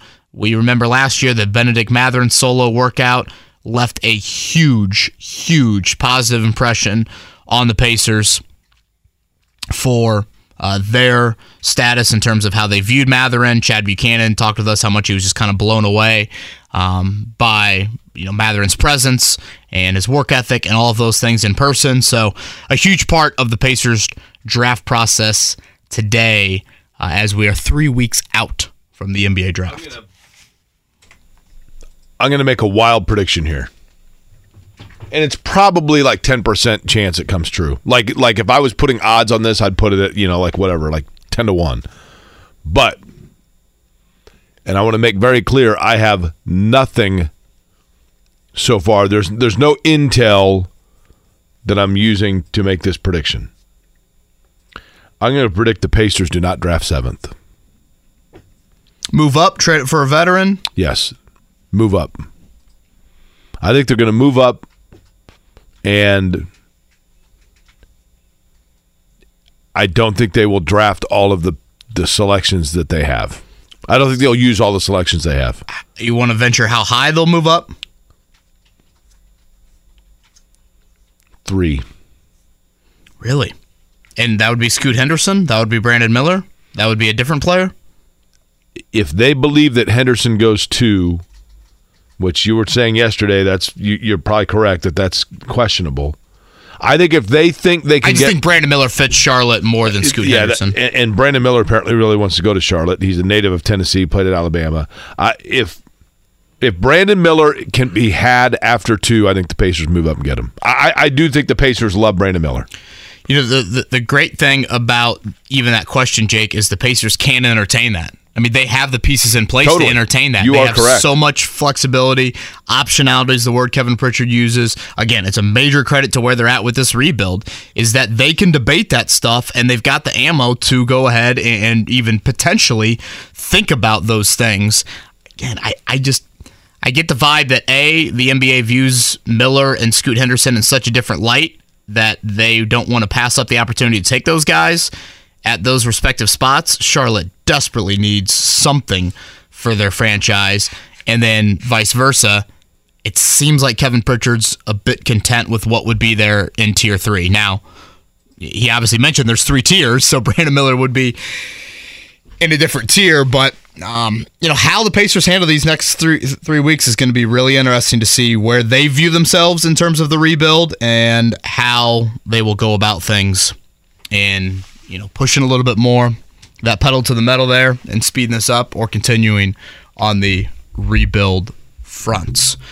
Scott Agness coming up at 9, so we'll chat more about that on that end. For now, though, let's do a morning checkdown. The Morning Checkdown. On 93.5 and 107.5 The Fan. We'll keep it in the association. Denver tonight. It is the Nuggets. Game 1 hosting the Miami Heat. 8:30 tip for game number 1 tonight. My prediction tonight, not that anybody cares, but I'm going to offer it anyway unsolicited. Typically in situations like this, the road team goes in and steals one, especially if they're kind of coming right off of one of the key. I was talking yesterday to my friend Dan, who's a diehard Heat fan. He made an excellent point. There was a lot of hubbub about the fact that Miami, when they went into Boston for Game 7, their flight was already scheduled and set to go straight to Denver from there. Yeah, what a worthless storyline. And people are like, whoa, that's a little cocky. And I'm like, wait a minute. What's one key aspect about facing the Denver Nuggets that no one talks about, Kevin? Bingo, the altitude. Isn't it on their floor, 5820? Don't they put that on their floor? Yeah, and so does Wyoming. Wyoming has it on theirs, right, to like psych out people. So the Miami going straight to Denver I think it's for the altitude purpose, to acclimate, and so that does not become a factor. It still could, who knows. But it's the fact that Miami's in rhythm. Denver's been sitting. Russ has set in a little bit. Yeah, they've sat for over a week. I'll bet you Miami comes in tonight and steals game 1. It is a big spread. Denver is favored by 8.5 in this one. Again, if you look at the history of these playoffs right here, right now, Miami's won every game 1, all of those on the road that they've been a part of. Denver has not lost at home. So something's got to give tonight. Again, an 8:30 tip from Denver. Can Caleb Martin do it for another series? It was incredible what he did in that Eastern Conference Finals. Can he do it for another series under the bright lights of the NBA Finals? That will obviously be something to keep an eye on. Big news here locally, and I guess collegiately as well, from yesterday. We talked a lot about it in the 7 o'clock hour. Zach Edey is returning to Purdue, the National Player of the Year, back for a second straight year in college basketball. Oscar Tshiebwe did it last year for Kentucky, but that's pretty rare to see that over the last decade plus. By all accounts, the NIL deal for Zach Edey pretty healthy in his return to Purdue. They bring back about 6 of their top 7 of their top 8. Brandon Newman, the one loss. David Jenkins, I guess, kind of a fringe rotational guy as well that they lose. But Jake, I would assume Purdue going to be preseason ranked 1 or 2. I don't. You would think Kansas. I'm trying to think of who else would even be up there. Does UConn lost a good Fairleigh amount of Dickinson weigh into that? I just think when you actually put these teams on paper, like UConn lost 3 of their top 6. So, are you putting San Diego State up there? Are you putting Miami up there? Yeah. Miami lost some guy. I mean, FAU. I think if you can kind of get out of the Fairleigh Dickinson and look at Purdue's resume from last year and realize, and again, it's preseason polls. I guess who really cares? But Purdue won the Big Ten by 3 games. Purdue was great in the non-conference. I mean, Purdue had dominant moments this past season, and when you bring back as much as they do, I would think they would be deserving on paper of being that. But, hey, look at North Carolina this year. What does that mean? Absolutely nothing, preseason polls. It's kind of like war. Although that's what's it good for, right? Trivial Pursuit and War. Are you going both there? Absolutely nothing. I'm just saying. Did we get Major League Baseball scores yet? We did not. Let's talk about the Reds. Clamoring for that. The Reds Don't won look 5 now, straight. but here they come, Mark. Come on now. Don't look now, but here come the Red Legs. 5 in a row. Let's go. They beat the Boston Red Sox 5-4 last night. Pedro Barbone was the winner in the game. Carlton Fisk 2 of 3, but not enough. Reds win 5-4. They've won now 5 straight. Cubs on the short end, Tampa Rays beating them 4-3. Tampa leads their division, actually the second best team in all of baseball in Tampa's division as well, and that'd be a cute fella. Baltimore Orioles, who lost yesterday to Cleveland 12-8. I'm sure those Yankees, Red Sox. Are you guys going ahead and just buying my PBR now? We made a Blue Jays payrolls. The beginning of the year, we each selected a team that was picked to win fewer than like 50% of their games, with the winner being the one who selected the team that wins the most games. And I mean, cute fellas flying away with this, right? You just tell me what you want. I mean, hell, I could have bought it on April 6th. The Athletics losing 4-2 to the Braves. The 2-game win streak did not become 3 for the first time all year. Now, my Diamondbacks are 2 games behind you. I'm not buying you anything yet. Really? Yeah. Gosh, one for the small market this year right now. Did Diamondbacks rattle? Yes. Well, then you're not sneaking up on anybody. Do they still have the pool out there in Arizona? They do. That in Jacksonville, right? The 2 stadiums with pools. Pirates over the Giants 9-4. Indianapolis Indians 13-1 over the Toledo Mud Hens yesterday. Did you go to the game, Mark? No. Okay, I thought maybe that's why you were taking the day off today. I didn't know. 6:35 first pitch tonight for the Indians as they are at home for the next 2 weeks. Jake, IndyCar, first back-to-back races of the year. It is Detroit bound, and it's a new-looking Detroit race this year. No longer out on Belle Isle, correct? The streets of Detroit, that is correct. Right down Jefferson Avenue and near the Chevrolet and General Motors headquarters is where IndyCar will race. So it is a new course. It was designed about a year and a half ago. It goes kind of underneath the area that was formerly Joe Louis Arena. So I think going to be cool. Roger Penske is very dedicated towards bringing attention and revenue and commerce, etc., to his hometown of Detroit, and that is the reason for off of Belle Isle. Belle Isle also, and I loved Belle Isle. I thought it was super cool and historic and neat. But the problem with Belle Isle is it is an island, so for fans, you had to have people park in areas of downtown Detroit and then take buses across. And then afterwards, like the lines of people trying to get on the buses to get back off the island. It was a lot that went into play there. So, going to be an exciting race to watch. Did I see that with the new setup, they're going to have pit lanes on opposite sides? Correct. So, walk us through that. That sounds wild to me. So, this happened. I haven't seen that exact layout, but we did the same thing in Baltimore years ago. When you come into pit road, you basically either go left lane or right lane. And there are 2 pit roads, like it's fractured in terms of the pit road. It's obviously just a matter of which one you're going on to. And we did the same thing. I'm trying to think with Baltimore how it worked. In Baltimore, there were 2 different areas of the racetrack where pit road was. And it was determined by points where you're actually pit location, not by points. Pit location goes by the qualifying order of the last race of the same discipline. So not the Indy qualifying order, but the qualifying order of, I guess it would be Barber, because that was the last rotor street. So whoever was on pole at Barber will have pit stall 1, then pit stall 2, etc. And that's how it works. Oh, that's an interesting way to decide it. Yeah. So it should be interesting. You know, one of the challenges at this point in the year, Kevin, quite frankly, is it does get challenging to go from one weekend to the next. I mean, psychologically, Joseph Newgarden, for example, he's got to be exhausted. And boom, he's got to go right there to Detroit and race. And he's probably like, man, I just want to catch up on sleep. May is tough for everybody. I mean, it's a grind. And then there is one Sunday too. Yeah, there's an element of that goes into just the challenge physically and mentally of picking up and going right back and racing again. Colts will have their second open OTA session to the media of the spring here coming up tomorrow. We'll chat some Colts on the other side. And again, Scott Agness, a little bit more Pacers conversation in the 9 o'clock hour. Warmer on this Thursday, but still sunny. Kevin and Quay right here on 93.5 107. Life is so much more than a diagnosis. It's about sharing time with those you love, hanging with friends who lift you up, and experiencing all those moments that bring you joy. All hits, no skips. Learn more about Kisqali Ribociclib 200 milligrams at KISQALI.com and talk to your doctor to see if Kisqali is right for you.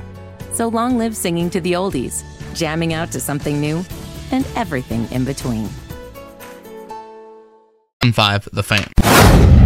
You know, when you look at the calendar, Jake, June 1st doesn't scream like important NFL date by any means, but it is something to note. Basically, a few years ago, the NFL said, all right, June 1st would be a time where you cut a veteran at some point of the offseason, and then you label it as a post-June 1st designation. And by that, it helps you spread out the cap hit for the player you are cutting over multiple years. So basically, you don't absorb it all in that current cycle, in that current 2023 offseason. You can spread it out a little bit more. So I think you will see some teams that explore that avenue potentially today, potentially in the coming days. And it's not a big pool, but it could start a little bit more of a free agent pool of guys out there. Typically, they are veterans. Typically, they have, again, large cap hits, but they certainly tend to fall in a little bit more of the experience category. So, debating Chris Ballard free agency oftentimes has seemed like a pretty wasteful experience for us. And this year, it was par for the course. Chris Ballard barely used free agency in any significant matter. I would say particularly on the offensive side of the ball. I guess a kicker and a defensive end and kind of swapping out Yanni Ngakoue for Samson Ebukam. But offensively, it's been very quiet. But I pointed out just to say we could see some activity league-wide throughout the next 24, 48 hours. And the Colts, if they like to, could factor into that. I can't recall, Jake, if he was a June 1st cut or not. But if you remember, and this is now probably going on nearly a decade ago, Mike Adams was a June signing. Remember the safety? Yeah. Played here for a couple of years. Good player. Yeah, had a nice kind of end to his career really here. So that obviously benefited the Colts. And with them having 2 weeks left in OTAs, a week of minicamp. If you do want to get somebody in your building before training camp starts, this would be the time to kind of get them acclimated to your system, potentially on the field, those sorts of things. I oscillate, admittedly, between... It's a great golf term. The ball is oscillating. Really? Mm-hmm. How does the ball oscillate in golf? Well, it's sitting there, and potentially if there's some wind involved or if there's a lie in the rough that you're trying to gauge and you put your club behind it, is that ball still oscillating? Is it resting there? I think of oscillating as when we were in school, the oscillating fans. Remember, am I the only one that when you hear the sound of a fan? It's fan season in the Bowen household right now. When you hear the fan, especially the oscillating fan, and it goes away from you and then it comes back, it almost lulls you to sleep. Yeah. That and the sound of Mr. Greenwood mowing the lawn off in the baseball diamonds with the windows open. But again, I'm old enough that we didn't have air conditioning in my day. The fan oscillating, probably good tempo for your golf swing. Actually, considering the radio station and what I'm about to say about Chris Ballard, you could say that the fan oscillating is simply the radio station and what I'm about to do, right? Look at that. Such a pro. Thank you. So at times I give Ballard credit, and then at times I look at it and I go, well, wait a minute, and I'm maybe too harsh, too critical. But let me offer you an opinion or an observation, and then you tell me in my oscillation, Kevin, whether I'm being too critical or it's a fair critique, okay? I know that Chris Ballard likes to load up on draft picks and doesn't like trading away draft picks and assets. I know that Chris Ballard likes having salary cap space to be able to round out his roster maybe with free agency or whatever it may be. So I know that when it comes to roster building, he is not overly aggressive, but rather he's patient. And that's good, and I can appreciate and respect all of that. Then I have to remind myself, but when does it start paying off? When is he going to utilize what it is that he is, this conservative, patient approach? How long do we go with that before we're okay, for what reason are we doing this? You don't want to go out and spend big money on free agency. I get that. You don't want to spend a bunch of money and get Andre Johnson and Frank Gore here. I totally understand. Yeah, I think it's a happy medium between Grigson and Ballard and how you attack free agency. That's a really good way of saying it. So am I being too critical in saying I can respect the conservative and patient approach? However, I also think to myself, but when do we start seeing the benefit of it? No, I don't think you're being too critical because, Jake, my counter to that would be, or what I would ask you would say, okay, you've gone this conservative approach. Can you show me the results? Right. And what would you hand me? 0 division titles, 1 playoff win, and I don't believe the upper quartile is relevant to a team GM by Chris Ballard here over the last 7 years. So, I saw someone around the month of March kind of make the analogy to free agency as it's the ability to, take an aspirin for your migraine. It's a little bit of Advil for the headache. Like, it's not the cure-all. The draft tends to be kind of where you can potentially cure all things, and cure all might be too aggressive of a phrase to use, but it does allow you to kind of bandage some things up. And yeah, you're going to have to make a sacrifice. You're going to have to pay a little bit of a premium dollar, but again, as much as people made fun of the Jacksonville Jaguars last year for what they did in free agency, and this might be too bold of a statement, they arguably saved Trevor Lawrence's career. In supporting him, and at a critical juncture of year 2, they helped Trevor Lawrence find footing in the NFL, and now all of a sudden we talk about Jacksonville and we talk about Lawrence in a very, very different light. Ironically, as we start this discussion, the Colts just made, and I literally said to you during the break, let's talk Colts. I had no idea this would happen. They just made a veteran signing. This is at, I would assume, the defensive end position. Jannard Avery, 28-year-old D-end.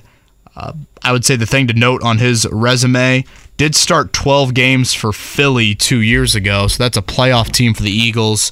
So Shane Steichen has some history certainly there with him. 8.5 career sacks in 62 games, so not earth-shattering by any means on that front, but we know Chris Ballard does love defensive line depth, and you're seeing one here.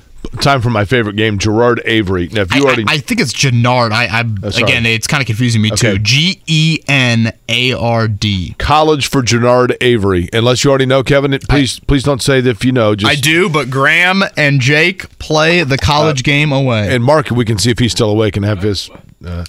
And you said been in the league since 2018. Jannard Avery. Allow me, if I could, fifth Kevin, round pick of the Browns. Let me ask this question: the college that he attended from 2018 to current, do you believe that they have ever been one that appears in when they first do the college football playoff rankings and they always announce like the top 10 each week on a Tuesday night? Yeah. Has his school ever flirted with being mentioned in that area? I can feel pretty confident in saying they have not ever received a vote in the top 10 of the college football playoff rankings, and I would venture to guess, I could be wrong on this, but I don't think it would have been for very long if they had. I'm not sure if they've even been in the top 25.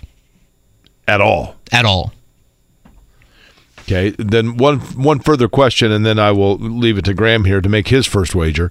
Has his school ever, to your knowledge, in the last, let's say, 10 years, been a top 5 seed in the NCAA basketball tournament? Give me the time frame again. Last 10 years. I don't think so. If you stretched it to 15, yeah. If you stretch it to 15, kind of a hell of a run. And let me go back on I still am confident no top 10 ranking, but now that I look at what they've done over the last 5 years, they probably have been top 25. Okay. But I still feel confident in the not top 10. Graham, would you like to wager a guess of this university of mystery of which we're speaking that apparently Mark Dykton looked up? Well, I know because Well, how do you know? Yeah. Graham, give us a guess here. Let's say UCLA. I'm going to 17th was their highest ranking now that I'm looking at it. In basketball? Football. You're going to I was going to say Western Kentucky.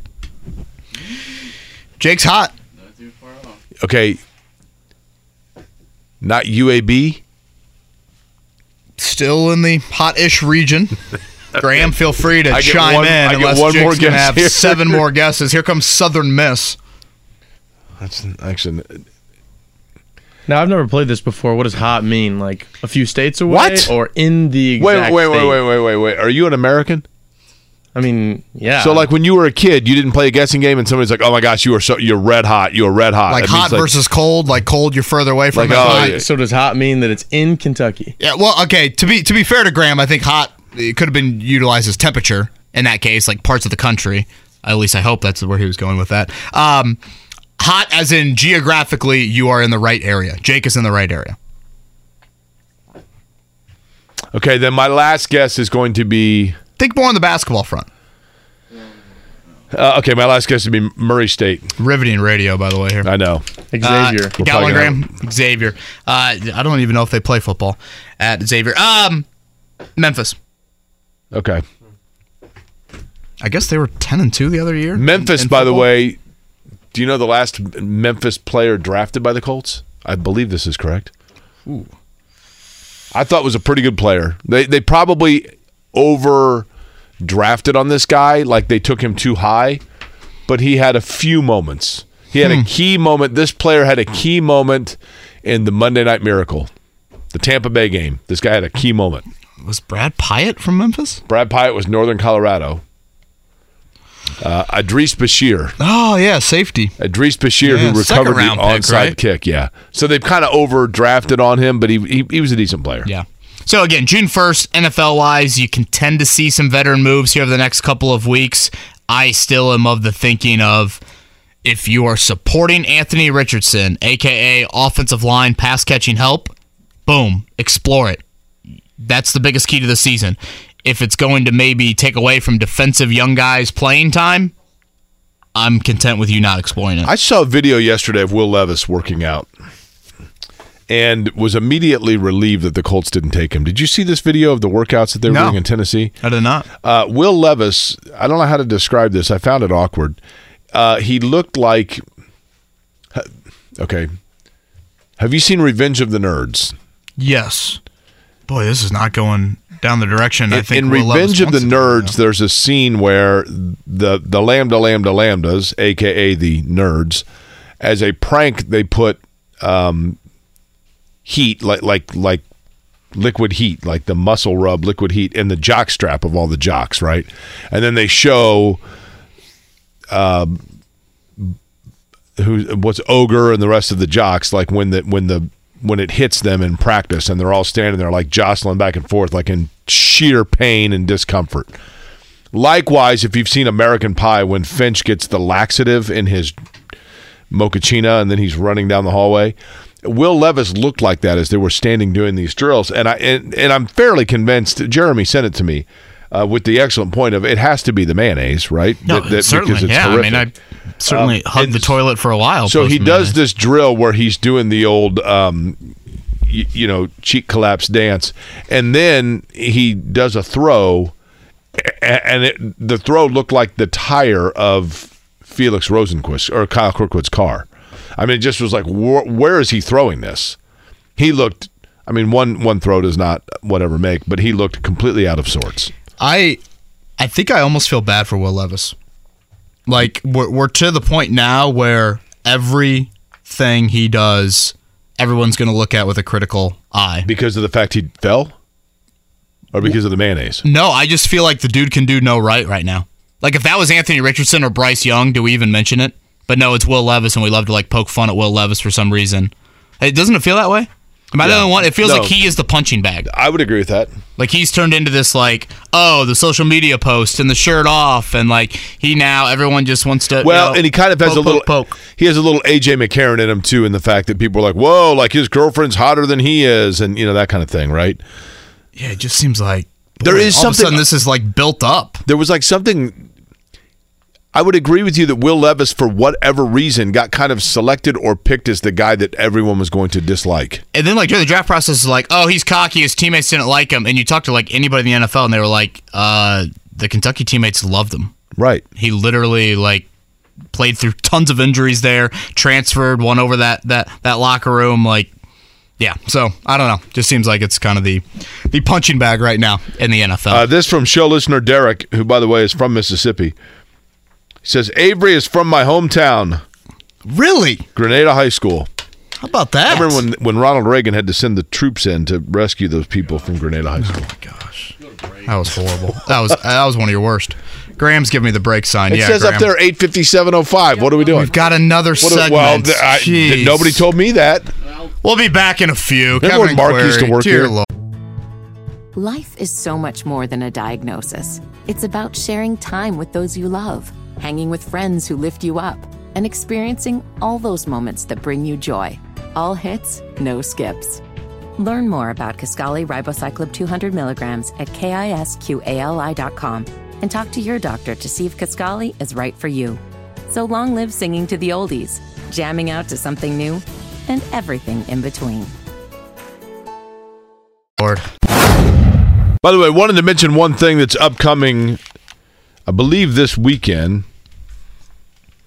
Happens to be actually at my alma mater, North Central High School, which is at 1801 East 86th Street. But starting on Saturday, beginning at 8:35 in the morning and then really running all day, 8:35, 11, and 2 o'clock on Saturday, then Sunday at 8 o'clock in the morning. If you've never seen Beep Ball, which the Indy Thunder is the team from Indianapolis, you might have seen them around town in different events because they've been multiple World Series champions. But Beep Ball, which is baseball for the visually impaired, I love watching it. It's fascinating to watch. Basically, the batter comes up.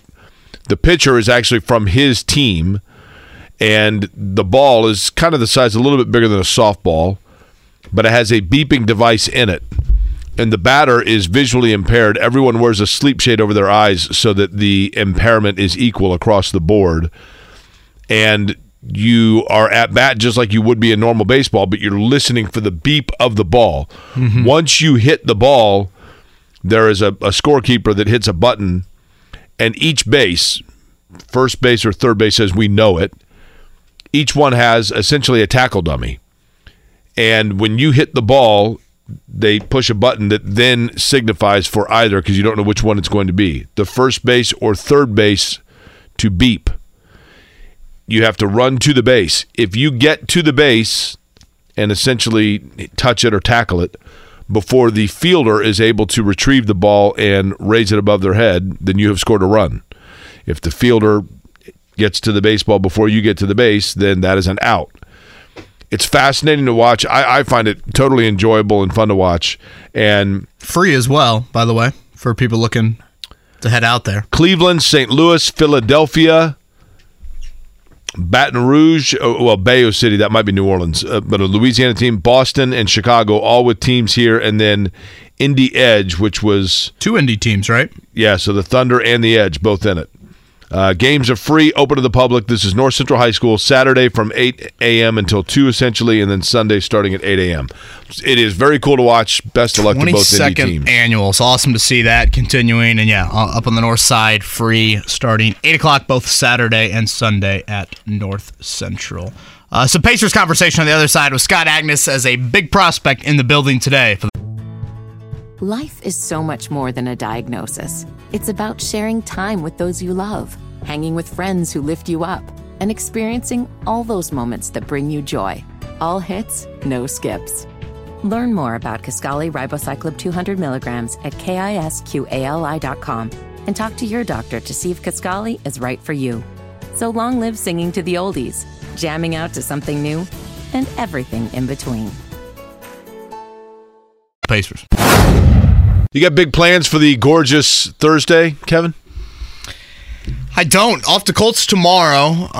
So that's kind of the big thing on that agenda. Don't we have a meeting here after the show? We do. Tonight at 7:30, I think. The Midtown, is that Carmel? So a bunch of friends were like, we're going to do like a get-together for Jake's graduation at Sun King. And I'm like, how about the one in Fishers? And they're like, no, we'd rather go to the one in Carmel. Like, the one in Carmel's awesome. I'd rather go to the one in Fishers.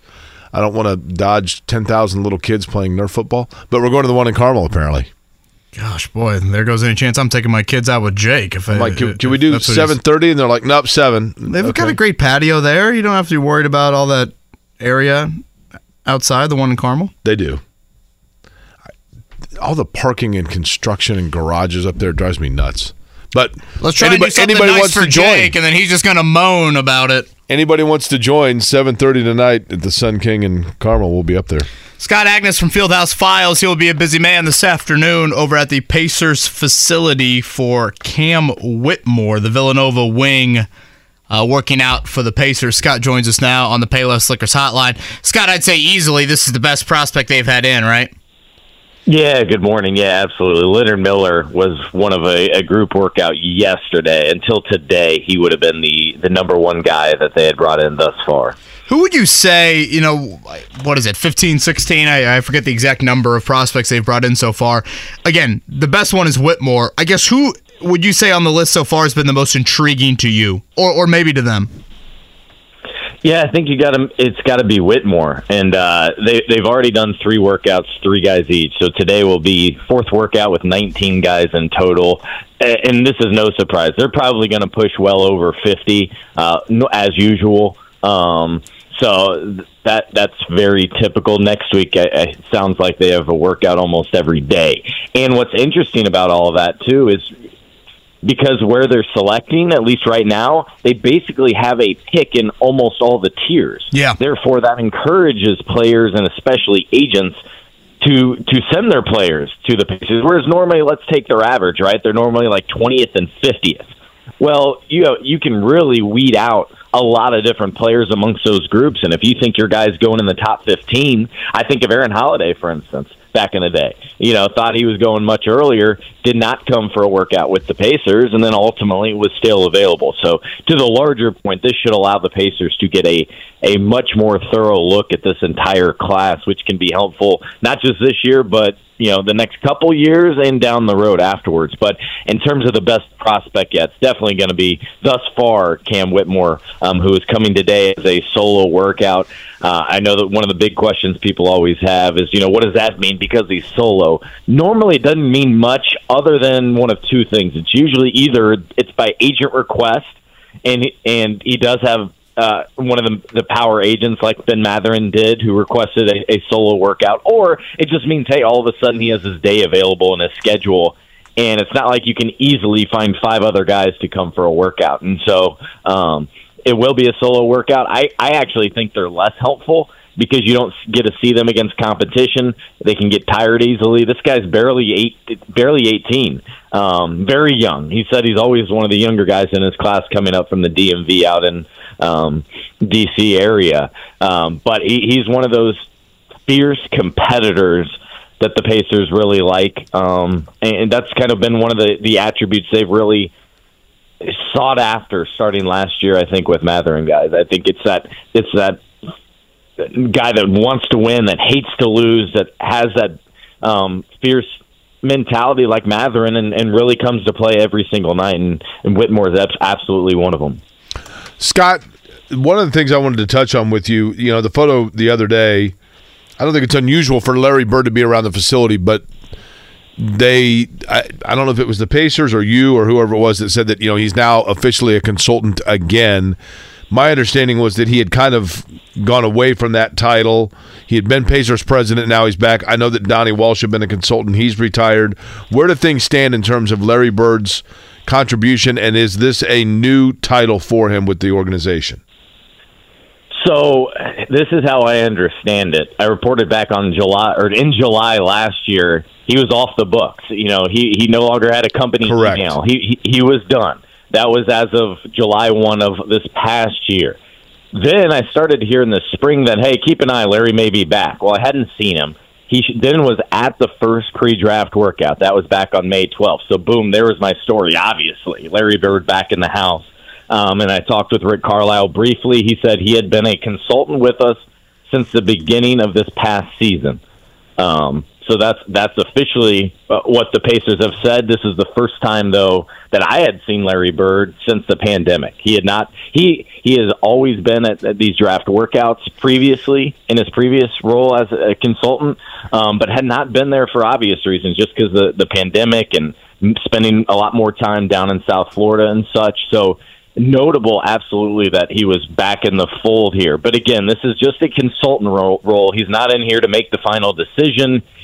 I've always been told he loves the draft and the draft workout and seeing these young guys and seeing who pushes themselves and who competes. And so I think that's a lot of part of it is he just wants to be back in the fold, at least right now. And he can, like Donnie was, as you referenced, is another veteran voice that they can bounce ideas off of. Scott Agness with us here from Fieldhouse Files. Scott, I want to throw a question at you. Actually, Daniel, listener, emailed this to me earlier, and Jake and I were getting in the debate of, okay, 3 weeks from tonight is the draft. Do you go best player available? Do you go best fit? And I guess Cam Whitmer kind of falls into that category. He might be the best player available, but is he too similar to a guy like Benedict Mathurin? So I guess I'll ask it from what you think the Pacers' thought process is. Because when I hear the Pacers talk about this offseason, they've made it very clear the type of skill set and position they are looking for. So based off what they are saying, do you feel like the Pacers are almost looking for best fit over best player available if they do indeed take that selection at 7? Yeah, so I believe it's best player available, and then I even tossed that question at Kevin in Chicago at the pre-draft workout, and he said he's done it both ways in the past, and they've both got him into trouble. Sometimes it works out best player available, and sometimes fit, but it's best player available is all indications and everything he seems to be saying and suggesting, and I'm totally on board with that because you need talent. You need the best, highest ceiling talent right now, even if you have to figure out the roster decisions later. I think that's the level you have to get to right now. And for them, there's so many good options right there at that wing spot. And Whitaker's a weird spot, right? Because he's like 6'6", basically without shoes. Well, who plays basketball without shoes? All right, so he's at least 6'7". Plays kind of that rugged guard spot, but more out on the wing, is versatile. We heard Kevin Pritchard during his exit interview basically talk about how they don't even think of get players in traditional positions in terms of 1 through 5. They talk more like, ball handler, wing, forward, those sorts of things. So I don't get too caught up in those positions. It's clear they don't need a center. It's clear they don't need a point guard. But I think what they need is everything in between, whether it's more shooting, whether it's defending, and it's certainly at that 4 spot as a power forward. Yeah, again, Jarris Walker, Houston, Taylor Hendricks, Central Florida, 2 names that I'm pretty intrigued by there, potentially at 7. Jake asked about, a former Pacer coming back into the fold as a consultant. I know it was a little bit of a different role, and there is a connection to Larry Bird, but what would you think about a Dan Burke reunion here in Indiana, or the possibility of that happening with Philly staff getting canned where Dan was with Doc Rivers? Yeah, it would make a lot of sense in terms of the comfort, the fit factor. It's actually Rick Carlisle who brought Dan Burke here in the first place from Portland, by the way. But I just don't see room on the staff. Where are you going to create room? Rick's very comfortable with his group, with Lloyd Pierce, with Ron Nora, and Mike Weiner, even Jenny Busick behind the bench.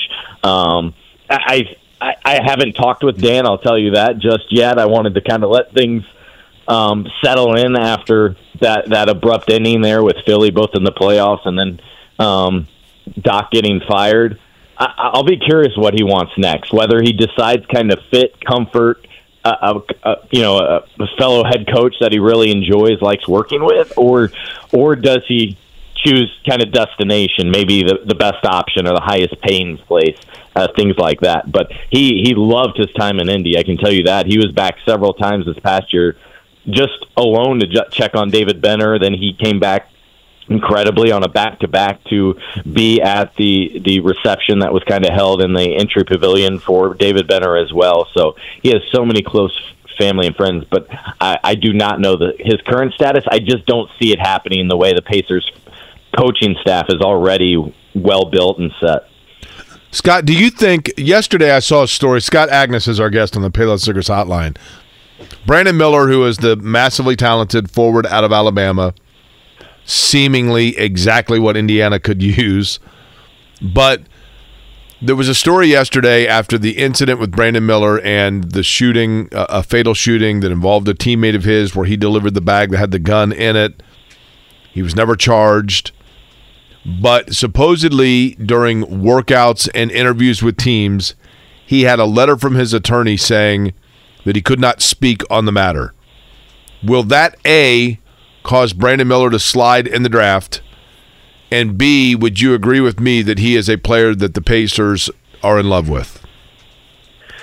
Yeah, so I had not heard that, but if that's the case, I mean, for one, these teams are doing incredible due diligence, and they have been for years. So their portfolio of info and intel on Brandon Miller is probably several hundred pages deep at this point. But what I will say is when we were at the pre-draft combine, I was listening in briefly to Brandon, and he was able and willing to discuss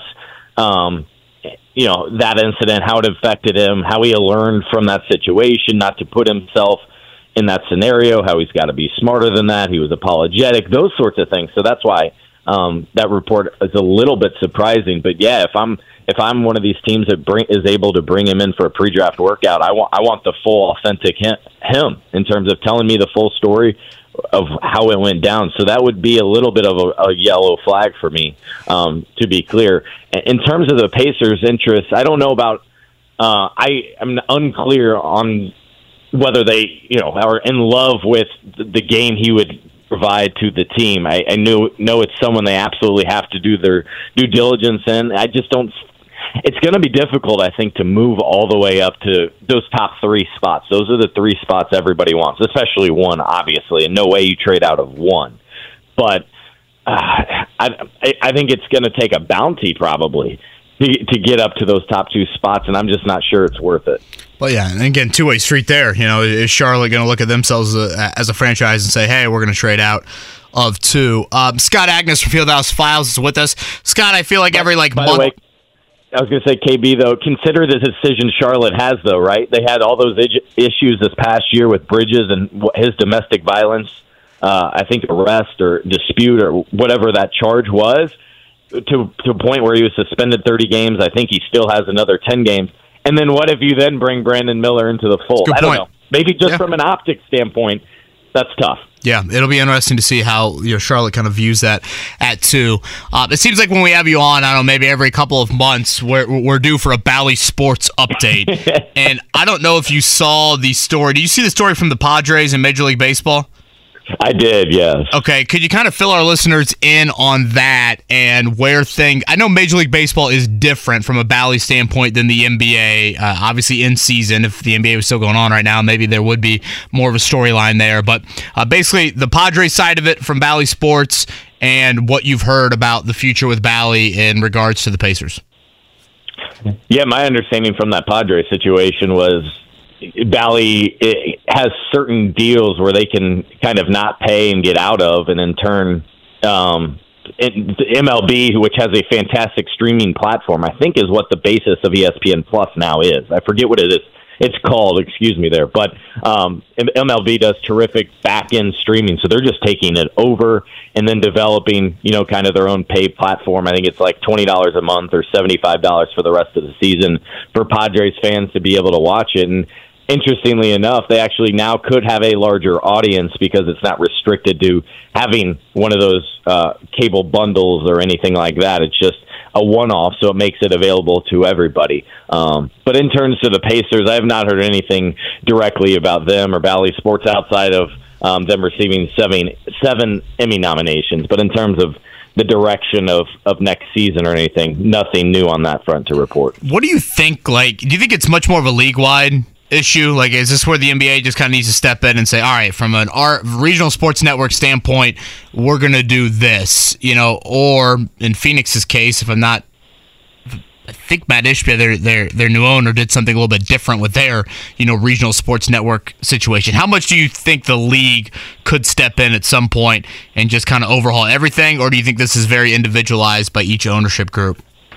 Yeah, it's just also complicated because there's millions and millions of dollars involved, all these billion-dollar organizations and the teams. And the latest that I've seen, in fact, of Ishbia and the Phoenix Suns organization is that it won't be allowed, that they were sued and went to court and they ruled in favor of the regional network out there. So I haven't heard anything beyond that here in the last couple of weeks, because I was intrigued to see, hey, could they make that work? What does it look like? They were pushing, hey, this will open us up to 3 million eyeballs, a much larger population. Well, Indy doesn't have that, but I'd be all for something that would allow more people to view it, because that's what it all comes down to, is exposing the product, Pacers basketball, to not just more fans, but also younger fans. It's the same way we had out at IMS, those sorts of things. So I don't think there's any great clarity. And to your point, KB, I think it's something that everyone's trying to figure out, because they were so dependent on the regional networks, and I guess still are. That is the largest individual income stream to the Pacers and probably to most teams. I mean, the Lakers deal, by the way, is probably 10x whatever the Pacers number is. That's how substantial these regional cable deals were, at least to these teams. But now I'm not sure where the course correction is, and that's why I was so eager to see what it looked like with Phoenix, because you needed somebody to be rich enough and bold enough to try something else. Maybe it'll have to be, I don't know, Steve Ballmer out in the Clippers. He's done separate side broadcasts that also go on the NBA app, but he has not been bold enough to completely ditch a regional network. I'm telling you, can you, like the Padres thing, if you're a Padres fan, and I mean, can you imagine the talk radio in San Diego and the poor Scott Agness of San Diego that's got to explain this to the two idiots in the morning in San Diego about the whole TV thing, going back to that? I mean, the hell. At some point, And Major League Baseball, I would argue, is even more reliant on it. Totally.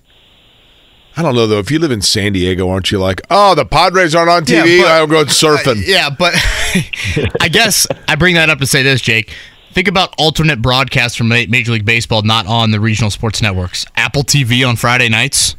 Baseball Tonight, gone.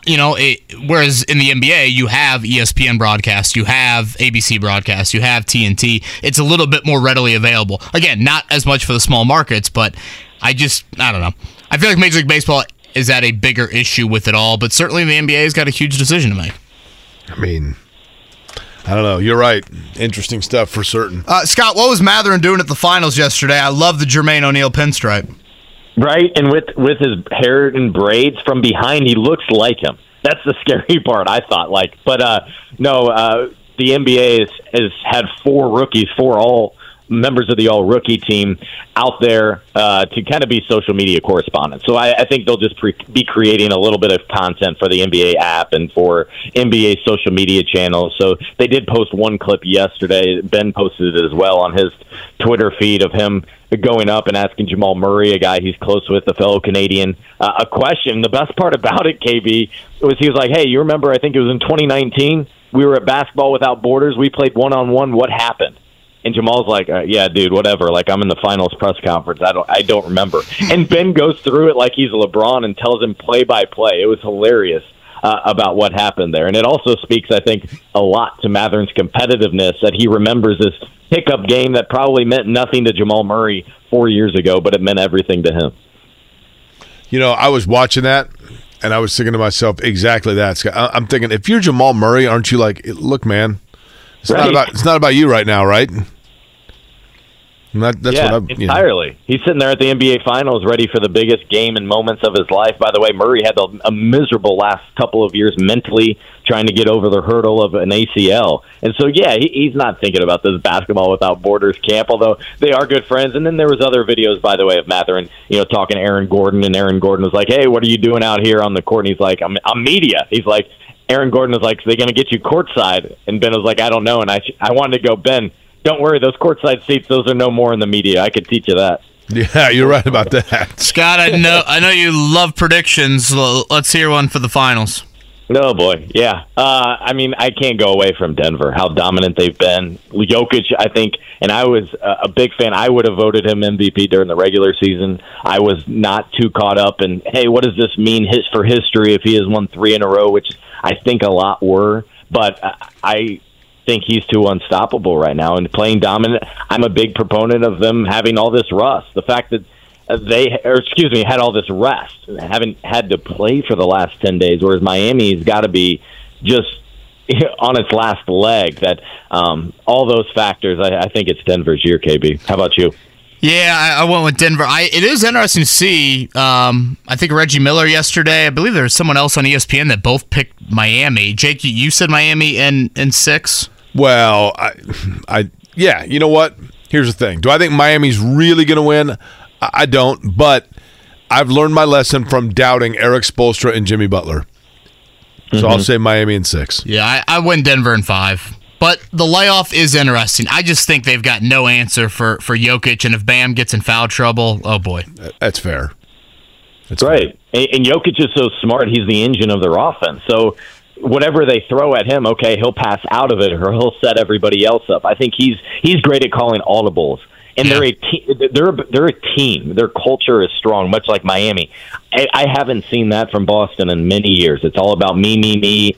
Did I get my points? No, it's Tatum. No, it's Brown.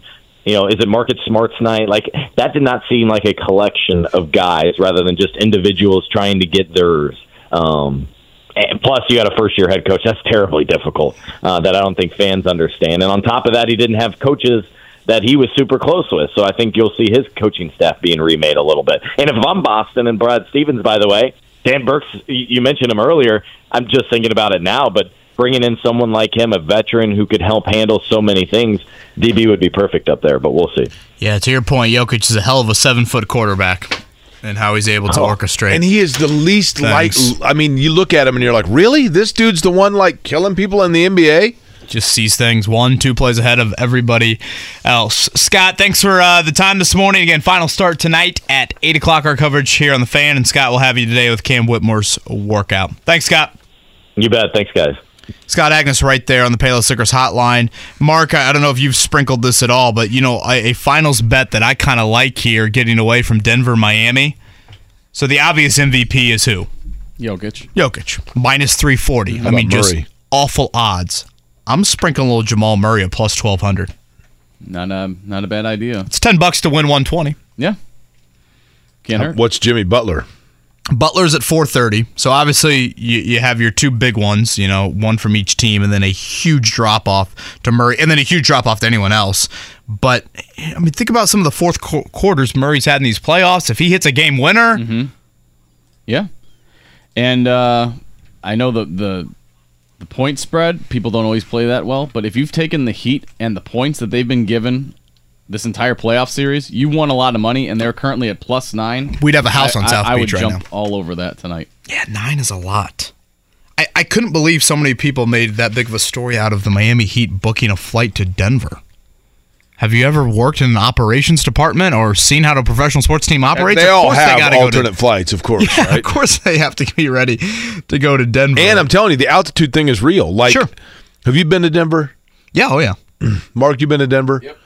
The first time that I went to Denver, they say don't drink on the first night out there. Isn't that the thing they say? Well, the first time I went to Denver ever, I remember I was at University of Kansas. I went with a couple of buddies. We went for the weekend to one of the guys that I knew who was from Denver, and we were playing pickup basketball. And Jake, commentate for us. And I couldn't do it. I was trying to do the play-by-play. Literally, it was the day we got to Denver. I'd never been there. The last time that I went to Denver, I flew into Denver and then drove to. I think they say Manitou is how they say it. They're Manitou Incline, Manitou Incline, whatever it is, near Pikes Peak. And I was driving and I had music on. And I remember it was Straight Outta Compton came on, and I was trying to sing along to it, and I couldn't get the words out. And I'm like, what is going on? So there's a lot of bad words in there. Well, I know, yeah. This was the non-explicit version. And then I did the incline the next day. And went from that, and then that night drove to the top of Pikes Peak and was totally fine at the top of Pikes Peak. And they're like, yeah, because you did the incline, you acclimated, accelerated. I don't know if that's even possible. But the altitude thing is real, man. You need 2 or 3 days. It's not huge. Plus, imagine a flight Miami to Boston, Boston back to Miami, then Miami to Denver. Correct, yeah. That's just rather pointless. So Again, tip time tonight, 8:30. Our coverage begins at 8 o'clock. And we have the Stanley Cup Final on our airwaves, I believe, as well. Saturday will be Game 1. Earlier in the week, we almost got kicked off the air debating when the Stanley Cup Final started, who was playing in it. Final. It was one of the more chaotic 20 seconds in the history of the show. It's just final. I think I've said final. Like the Toronto Maple Leafs. It's not the Leaves, it's the Leafs. It'll be the Panthers and the Knights coming up on Saturday. Those aren't Black Panthers, they're Golden Panthers. Let's mercifully hit a morning checkdown. Golden Knights. The morning checkdown. Omaha! On 93.5 and 107.5 The Fan. Why are Las Vegas, why are they the Knights? It's a great question. I don't know. Is there a history of some sort of a history of Knights walking around Las Vegas? I'm just excited for my athletics. Although I guess Vegas Knights does have a ring to it now, doesn't it? You could have a lot of role play with that out in Vegas. Okay. What are all these cards they're handing me on the sidewalk here? Zach Edey back to Purdue. Do you think life for Zach Edey, you think you would want to be Zach Edey? You think you'd want to be that tall? There are a lot of inconveniences. Can you imagine flying somewhere? There are a lot of inconveniences. How many pictures? Set the over-under at 3,023 pictures Zach Edey is asked to take on West Lafayette's campus next year. Over, right? My dad's going to go crazy when he sees this. Zach, do you care if I get a picture? They're like, oh, man, like Jeremy's only 5'6". You got to stand next to Zach Edey. Yeah. I went to a Purdue game this year, and I saw Mrs. Edey, Julia, I believe is her name, get asked for several pictures on the concourse during halftime. Really? I'm like, boy, I mean, I get he's making nice money, but Zach Edey back to Purdue, and Purdue you would think would be preseason ranked very high this season as they bring back a whole lot. Jake, he certainly took it right up to the deadline last night, 9:30, 10 o'clock. He did, and then finally simply a video of Purdue putting his jersey back to say that Zach Edey will be back. Curious to see if they do any sort of wrinkles to their offense to allow him to showcase a little more what it might be that the NBA is looking for. And again, the trickle-down effect, do we see a Trey Kaufman-Wren exploring at all the transfer portal, or is he content to have a similar role that he had last year? So something to keep an eye on in Bloomington. Now that the NBA draft deadline is passed, do they try to find that pool? It's not a huge pool, but there's certainly a pool of guys that are going back to school that could be looking around portal-wise. Major League Baseball yesterday. Break up the Redlegs. They defeat the Boston Red Sox 5-4. 5-game win streak now for the Reds. It was Tampa over Chicago. That would be the Cubs, 4-3. Mets over the Phillies yesterday, 4-1. Other scores of note. Let's see. The White Sox lost. They lost to the Angels 12-5. Home runs 14 and 15, along with 4 RBI for Shohei Ohtani. The cute fella was defeated by Cleveland 12-8. Indianapolis Indians 13-1 winners over the Toledo Mud Hens. Talked about this with Scott Agness a few minutes ago. Cam Whitmore, the Villanova wing, easily the highest ranked prospect the Pacers have had in so far for a draft workout. He is in today. It's the first solo workout the Pacers have done here in the draft cycle. Again, pick 7, 26, 29, 32, and 50. So they cover a lot of avenues with these draft picks right now. But Whitmore, I think, honestly, most of the mock drafts I've seen, Jake, have him going above the Pacers. Do you know what his name would be if he's not funny? Graham, is it time for a break? Cam Whitless. I think personally, Graham is not laughing. Graham is stunned. Actually, what Graham is doing is he's saying, "Speaking of wit," that's what he's saying. He's like, this dude is 50 years old and acts like a child for 3 hours every day. Cam is saying to himself, "Look, I'm just here to do some shadowing. I had no idea that I would be privy to such brilliance." That's exactly what he's saying right now. I always find people in their cars saying to themselves, "That's twice now this week that Jake has come up with just absolute mastery and completely on deaf ears from everybody." I always find it wild. Like when I leave the house, my parenting of children continues. Usually when you leave, you think work, okay, a little bit of break for that. But when your daughter's old enough, you're going to say, once upon a time, Daddy worked with a guy, and there was a guy named Cam Whitmore, and he said that if he wasn't funny, his name would be Cam Whitless, and she's going to say, that's actually pretty good. We know what's going to happen, Kev, is the kids are going to move out of the house, and then Grandpa Jake is going to come stay. Come on, I got your mashed SpaghettiOs ready, Jake. Right around the time when someone's got to take care of me. After his Nerf football comment earlier about Sun King, I don't think Jake wants any part of Rosie Bowen. Sun King tonight, 7:30 in Carmel. Be there. I'm going to tip back a few to celebrate my 35-year graduation. Pop quiz, 317-239-1070. That's on the other side. So give us a call. Pop quiz time, 317-239-10. Life is so much more than a diagnosis. It's about sharing time with those you love, hanging with friends who lift you up, and experiencing all those moments that bring you joy. All hits, no skips. Learn more about Kisqali Ribociclib 200 milligrams at KISQALI.com and talk to your doctor to see if Kisqali is right for you. So long live singing to the oldies, jamming out to something new, and everything in between. 70. Have you studied? Can you handle the pressure? Sharpen your pencils. It's time for the Pop Quiz with Kevin and Query. Brought to you by Jiffy Lube, Indiana's favorite oil change since 1985. You know, the TV show I used to love was Stump the Schwab. Whatever happened to that? That guy... I think he got stumped and he left. He got caught in an ESPN for about 10 or 15 years. Really? Scotty said he got laid off by ESPN a decade ago? That guy was so arrogant, which I guess is kind of what made the show, right? Yeah, I thought it was really well done. It was. I mean, it was a well-done show. I think that's like perfect like summer content for ESPN. Fair. Do you remember when they did the... it was the one that landed Mike... What's his name? Piazza? No, the kid that's Mike Hall. What was the name of the show? Like Dream Job or whatever? Yeah. Now Mike Hall is Big Ten Network, right? Correct. He's been there for a long time. Yeah. He does a really nice job as Dave Revson. Revson's the best, man. He's a great dude. I feel like Big Ten Network with the hire of Revson and NFL Network with the hire of Rich Eisen, just such great hires to kind of be their like... Faces. Yeah, early lead, voices, faces, probably the best way. Revson really is a super nice guy. Yeah, I've always enjoyed when we've had him on. Mark, he does like a morning show now, so is that why he doesn't come on with us? I've tried to reach out to him, and he's like, I'd love to do it, but our show is on the exact same time that your show is. When he used to come on a former show that I did, he was good friends with Derek. I don't know how they knew each other, but and he would come in during the Big Ten championships. You know, we would do a live show, and he would come on, and we'd have him on live. When I got laid off and was out of work for quite some time and had a little health issue in the interim, it's not like we're buddies, right? Yeah. He reached out on numerous occasions. Really? I mean, super nice guy. Yeah, that's great to hear. Good dude, yeah. I've always felt like a genuine nature when he comes on. Totally. And I feel like he walks a really nice balance of like, yes, I work for the Big Ten Network, but I'm not here to say every Big Ten team's about to go 11-1. Correct. Okay, it is time for the pop quiz. Scotty, I've just glanced at the answers. It looks manageable. Really manageable. More manageable than the baseball player we don't know he's wearing today. He says he's the 8th string on the Miami Marlins. Nice to have you back, Mark. Hi, nice to be here.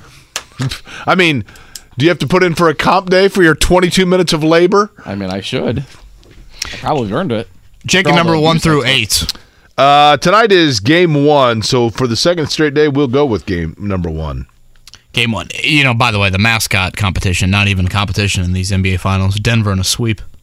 Oh, Rocky in a sweep over anybody. What does the Miami Heat mascot even look like? It's just like they show up with 2 minutes to go in the first quarter. That is a good question. Oh, the Heat mascot is kind of like a Philly Fanatic looking fella, but he's like white. Yeah, I can picture him. Yeah. Who'd you say, Mark? Sorry, I didn't say anything. Troy.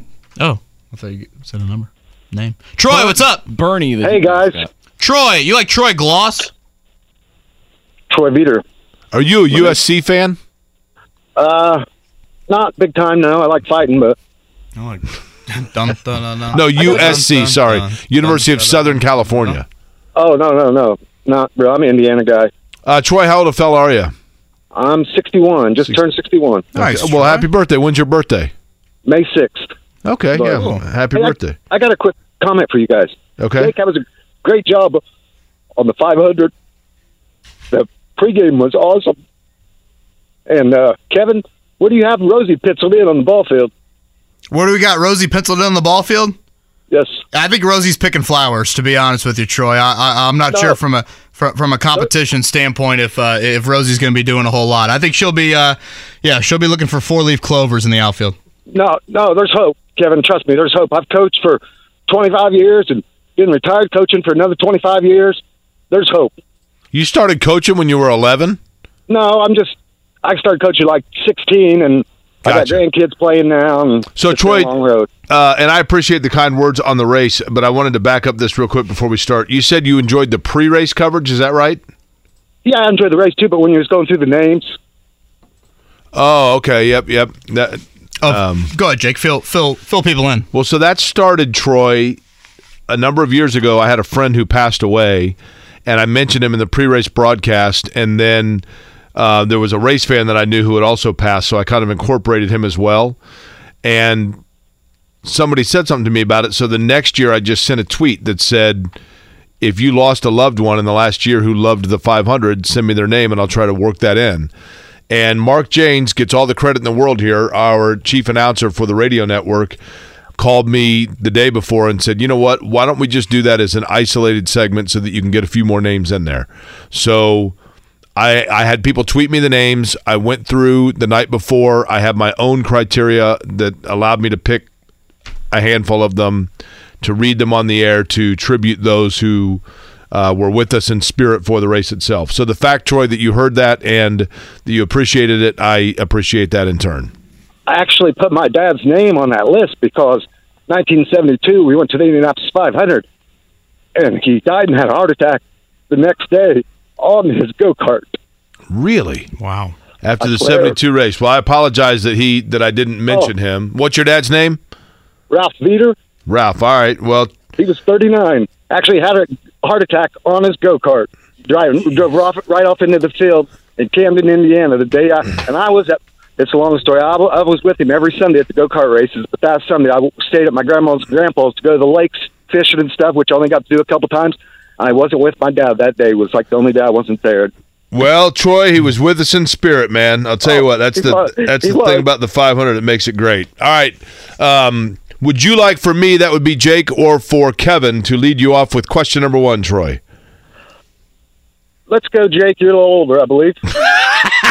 A little older. Slightly. Yeah, slightly. That's right. Although Jake thinks I'm 42. Troy, who is the new head coach of the Detroit Pistons? Is it Nick Nurse, Monty Williams? I can never say this guy's name. The guy that got fired in Boston, or Mike Budenholzer? Ime Udoka. The second one you said. Monty Williams, okay. I like that guy a lot. All right, number 2 here, Troy. The Reds overcame a 3-1 deficit to defeat the Red Sox 5-4 last night in Boston. When was the last time, and I certainly don't remember it, that the Reds had a comeback win over Boston? A, 2012, B, 2003, C, 1998, or D, Game 7 of the 1975 World Series? The first one. Don't look now, but here come the Redlegs. Want to give another guess at that, Troy? I certainly don't remember it. 2012, 2003, 98, or 1975? According to how old Jake 75. thinks you are, he might have been there. Ooh, 75. 75? Yes, 75. Okay. Question 3 for you. Rafael Devers had an RBI double in the loss for the Red Sox, his 200th double of his career, making him the 5th quickest player in MLB history to reach 200 doubles and 150 home runs in terms of games played. He needed just 741 games to reach the milestone. This, by the way, is the longest question in the history of the Pop Quiz. Oh, mercy. 2 players have reached 150 homers and 200 doubles in 659 games, which is the record. 1, Indianapolis native and Hall of Famer Chuck Klein. Who is the other? Albert Pujols, Todd Helton, Lou Gehrig, or Hank Greenberg? Did you go through those answers one more time, please? Yes, sir. That would be Albert Pujols, Todd Helton, Lou Gehrig, and Hank Greenberg. I thought he was going to ask you to read the question again. I was like, I don't know if we had enough time, Troy. Albert Pujols. Okay, here, Troy. Number 4, one of the best teams in baseball, the Oakland Athletics. Their 2-game winning streak is history as they lost to the Braves yesterday. The A's are a major league worst 12-46, and they are trailing the AL West by 24.5 games. By the way, it's June 1st, and they're 24.5 games back. Who leads the AL West, Troy? Is it the Astros, the Angels, the Rangers, or the Mariners? Mariners. Answer. Okay. Last one here. On this day in 1975, Nolan Ryan pitched his 4th career no-hitter, tying the major league record. He would throw 3 more, of course, in his Hall of Fame career. Whose record did he tie with his 4th no-hitter on June 1st of 1975? Walter Johnson, Bob Feller, Cy Young, or Sandy Koufax? Let's go Feller. I feel like every answer to a historical baseball pitching question is either Nolan Ryan or Sandy Koufax. Likewise, if you, by the way, are ever watching Jeopardy and the final category is famous documents, it's always Magna Carta. Every time. Put everything in Magna Carta every single time. Is Ken Jennings still doing that? I watched last night and it was a female. I think really? They rotate, right? Gotcha. I think they rotate. The girl from Big Bang Theory. With kid bedtimes, all of a sudden Jeopardy's not in my nightly routine. It's a big disappointment. Troy, certainly condolences to your father. Appreciate you sharing that story, though, with us earlier. Jake, 3 for 3, right? Got the first 3 right? That is correct, because he got Monty Williams, 75, and Albert Pujols, all correct. Correcto. Let's go! Number 4, though, the AL West leaders, not the Mariners. It's the Rangers. Kind of a surprise. Sandy Koufax, by the way. Sandy Koufax for number 5. Mark, 6 years, $72 million for Monty Williams. Yep. So what was Carlisle? Was Carlisle 4 for 27? Does that sound right? What's that again? I thought he was 8 a year. Actually, Monty Williams is 6 years, 78.5. So do that again. 6 for 78. 6 years for 78.5. Okay, so 12-ish. Carlisle was 6 years for 78. You said 78.5. Mm-hmm. Okay, so that's 12 and change, right? 13. 12 times 6 is 72, isn't it? Yeah, you said 6 years, 78, didn't you? 0.5. Yeah. Well, I'm always highly impressed with myself. Yeah, So I said 12-ish. no, it's 13 point. What? 1,333. Yeah. Million 13.2, for Monty Williams. Correct. Carlisle 4 for 27. Does that sound right? I thought Carlisle was $8 million a year. I thought it was 4 for 32. I could be wrong. That is wild to me. Yeah, the price and coaches, you mean? Yeah. Yeah, totally. Well, like, what would Spoelstra get? Is Monty Williams the GM? Did I miss something? Or is he just purely the basketball coach? Carlisle's deal was reportedly 4 years, $29 million. Okay. 429. Gosh. So 7.25 for Carlisle. Wow. That is wild. And the Phoenix Suns were like, no thanks, Monty. Go ahead. Somebody just said Ken Jennings is out. The woman from The Big Bang Theory is the new host. Oh, for good? I guess. I don't know. I watched the other night. No, you didn't like Ken Jennings, if I remember correctly, right? Smarmy. Just smarmy. Like, just kind of annoying. I mean, if you're that smart, how are you not a little bit like that? I am convinced. My one conspiracy theory. I'm not a conspiracy theorist. My last name does start with Q. But I think Ken Jennings, when he lost on Jeopardy, I think they paid him off. Boy, that's a hot take. But that question that he missed, I mean, come on. Was it Magna Carta? How'd you know? The question that he missed was like, this company employs 80% of their employees like temporarily. And I can't, I think he said H&R Block, and the answer was FedEx or one or the other. I can't remember, but like, it was like, wait a minute. Found his kryptonite. Like, this guy knows everything about everything, and it's won he won literally 310 straight episodes and $55 million. And then they said, well, that's it. And he missed that question. Come on. And he was like totally not stunned and was just like, oh, okay, well, that sucks. I mean, weren't those like the most highest rated Jeopardy shows of all time? Like, who can dethrone him? Well, till Jeopardy James, and that guy also smarmy, right? Yeah, he was. Vegas guy, right? For someone who's impressed with himself, I'm surprised you don't like those guys. They seem like they're impressed with themselves. I don't know if you know this or not, Mark. This is probably going to stun you. Smarmy people don't like smarmy people. There's not a lot of chemistry that takes place at our narcissist conventions. I just want to be the best Jake. Probably stunning to you. Shocking. Yeah, not a lot of conversation that takes place. I see Alexander Rossi wins the 107. No, that's not true. That was taped on Thursday. We'll do it one final time. Look online. I said Newgard. Life is so much more than a diagnosis. It's about sharing time with those you love, hanging with friends who lift you up, and experiencing all those moments that bring you joy. All hits, no skips. Learn more about Kisqali Ribociclib 200 milligrams at KISQALI.com and talk to your doctor to see if Kisqali is right for you. So long live singing to the oldies, jamming out to something new, and everything in between. Miami in the points tonight, or were you saying Miami straight up? I think Miami wins. I'm telling you. Get 9, it looks like, right now for the Game 1 line. I am interested to see how Denver just kind of handles it. You know, you would think there's more pressure on Denver, just frankly, with the time off, home court, and how people view the discrepancy. Again, the second biggest favorite in the finals in 16 years. Appears as though, by the way, the Sun King celebration's postponed. Oh, wow. Yep. What do they got up there? Too many kids playing football out front. No. Mayor Brainerd going away party? Too many people can't make it, apparently. Be a hot night outdoors. Yeah, that's the other thing, too. Be kind of, right. Getting a little steamy here in Indy. I am, happy to see Denver in the finals. I don't know. I just feel like when I see the Nuggets, I see the Pacers. Just in terms of a little bit of market, the history of the franchise. And the way that they were built is the way that Indiana needs to blueprint it, right? It's a dream. You know, Jamal Murray at 7. Obviously, Jokic was just an incredible hit. But, the Michael Porter pick, the trade for Aaron Gordon, some nice ancillary pieces. I'm not going to pretend to know Michael Malone very well. Former Mike Brown assistant, Michael Malone? Say that again? Michael Malone, a former Mike Brown assistant. I think that's how he got his... I didn't realize that. Mike Brown's been everywhere, right? I just think when you look at Denver, we talked about this yesterday.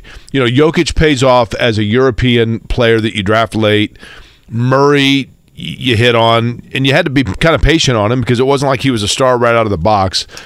Porter is, I think, the real coup because they drafted him when he came in, coming off the back problems at Missouri, and other teams passed on him. They went ahead and took the flyer, and then the trade for Gordon. And the key to that, I think, is that when you get Gordon, you take him out of Orlando where he is the straw mixing the drink, and he willingly accepts a more, an auxiliary role and is a really good one. And that's, you got to have that too. So, and those are the wings. And obviously wings are the answer in the NBA, but they just have a stud guard in Murray.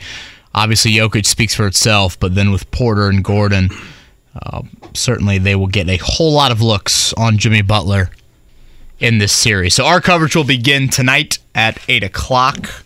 Again, tip time 8:30 coming up here for Game 1. Be out at the Colts Complex tomorrow. They'll have their second open OTA session here of the spring. Again, they made a veteran signing earlier today in Jannard Avery.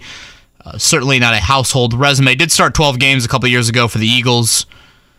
So Shane Steichen has some familiarity there. But June 1st is a date in the NFL calendar where you start to see a little bit of veteran action. It's a financial reason that plays into that. We talked about it earlier in the show. So keep an eye on that if the Colts do make any moves here in the next couple of weeks. And drinks on Zach Edey tonight in West Lafayette.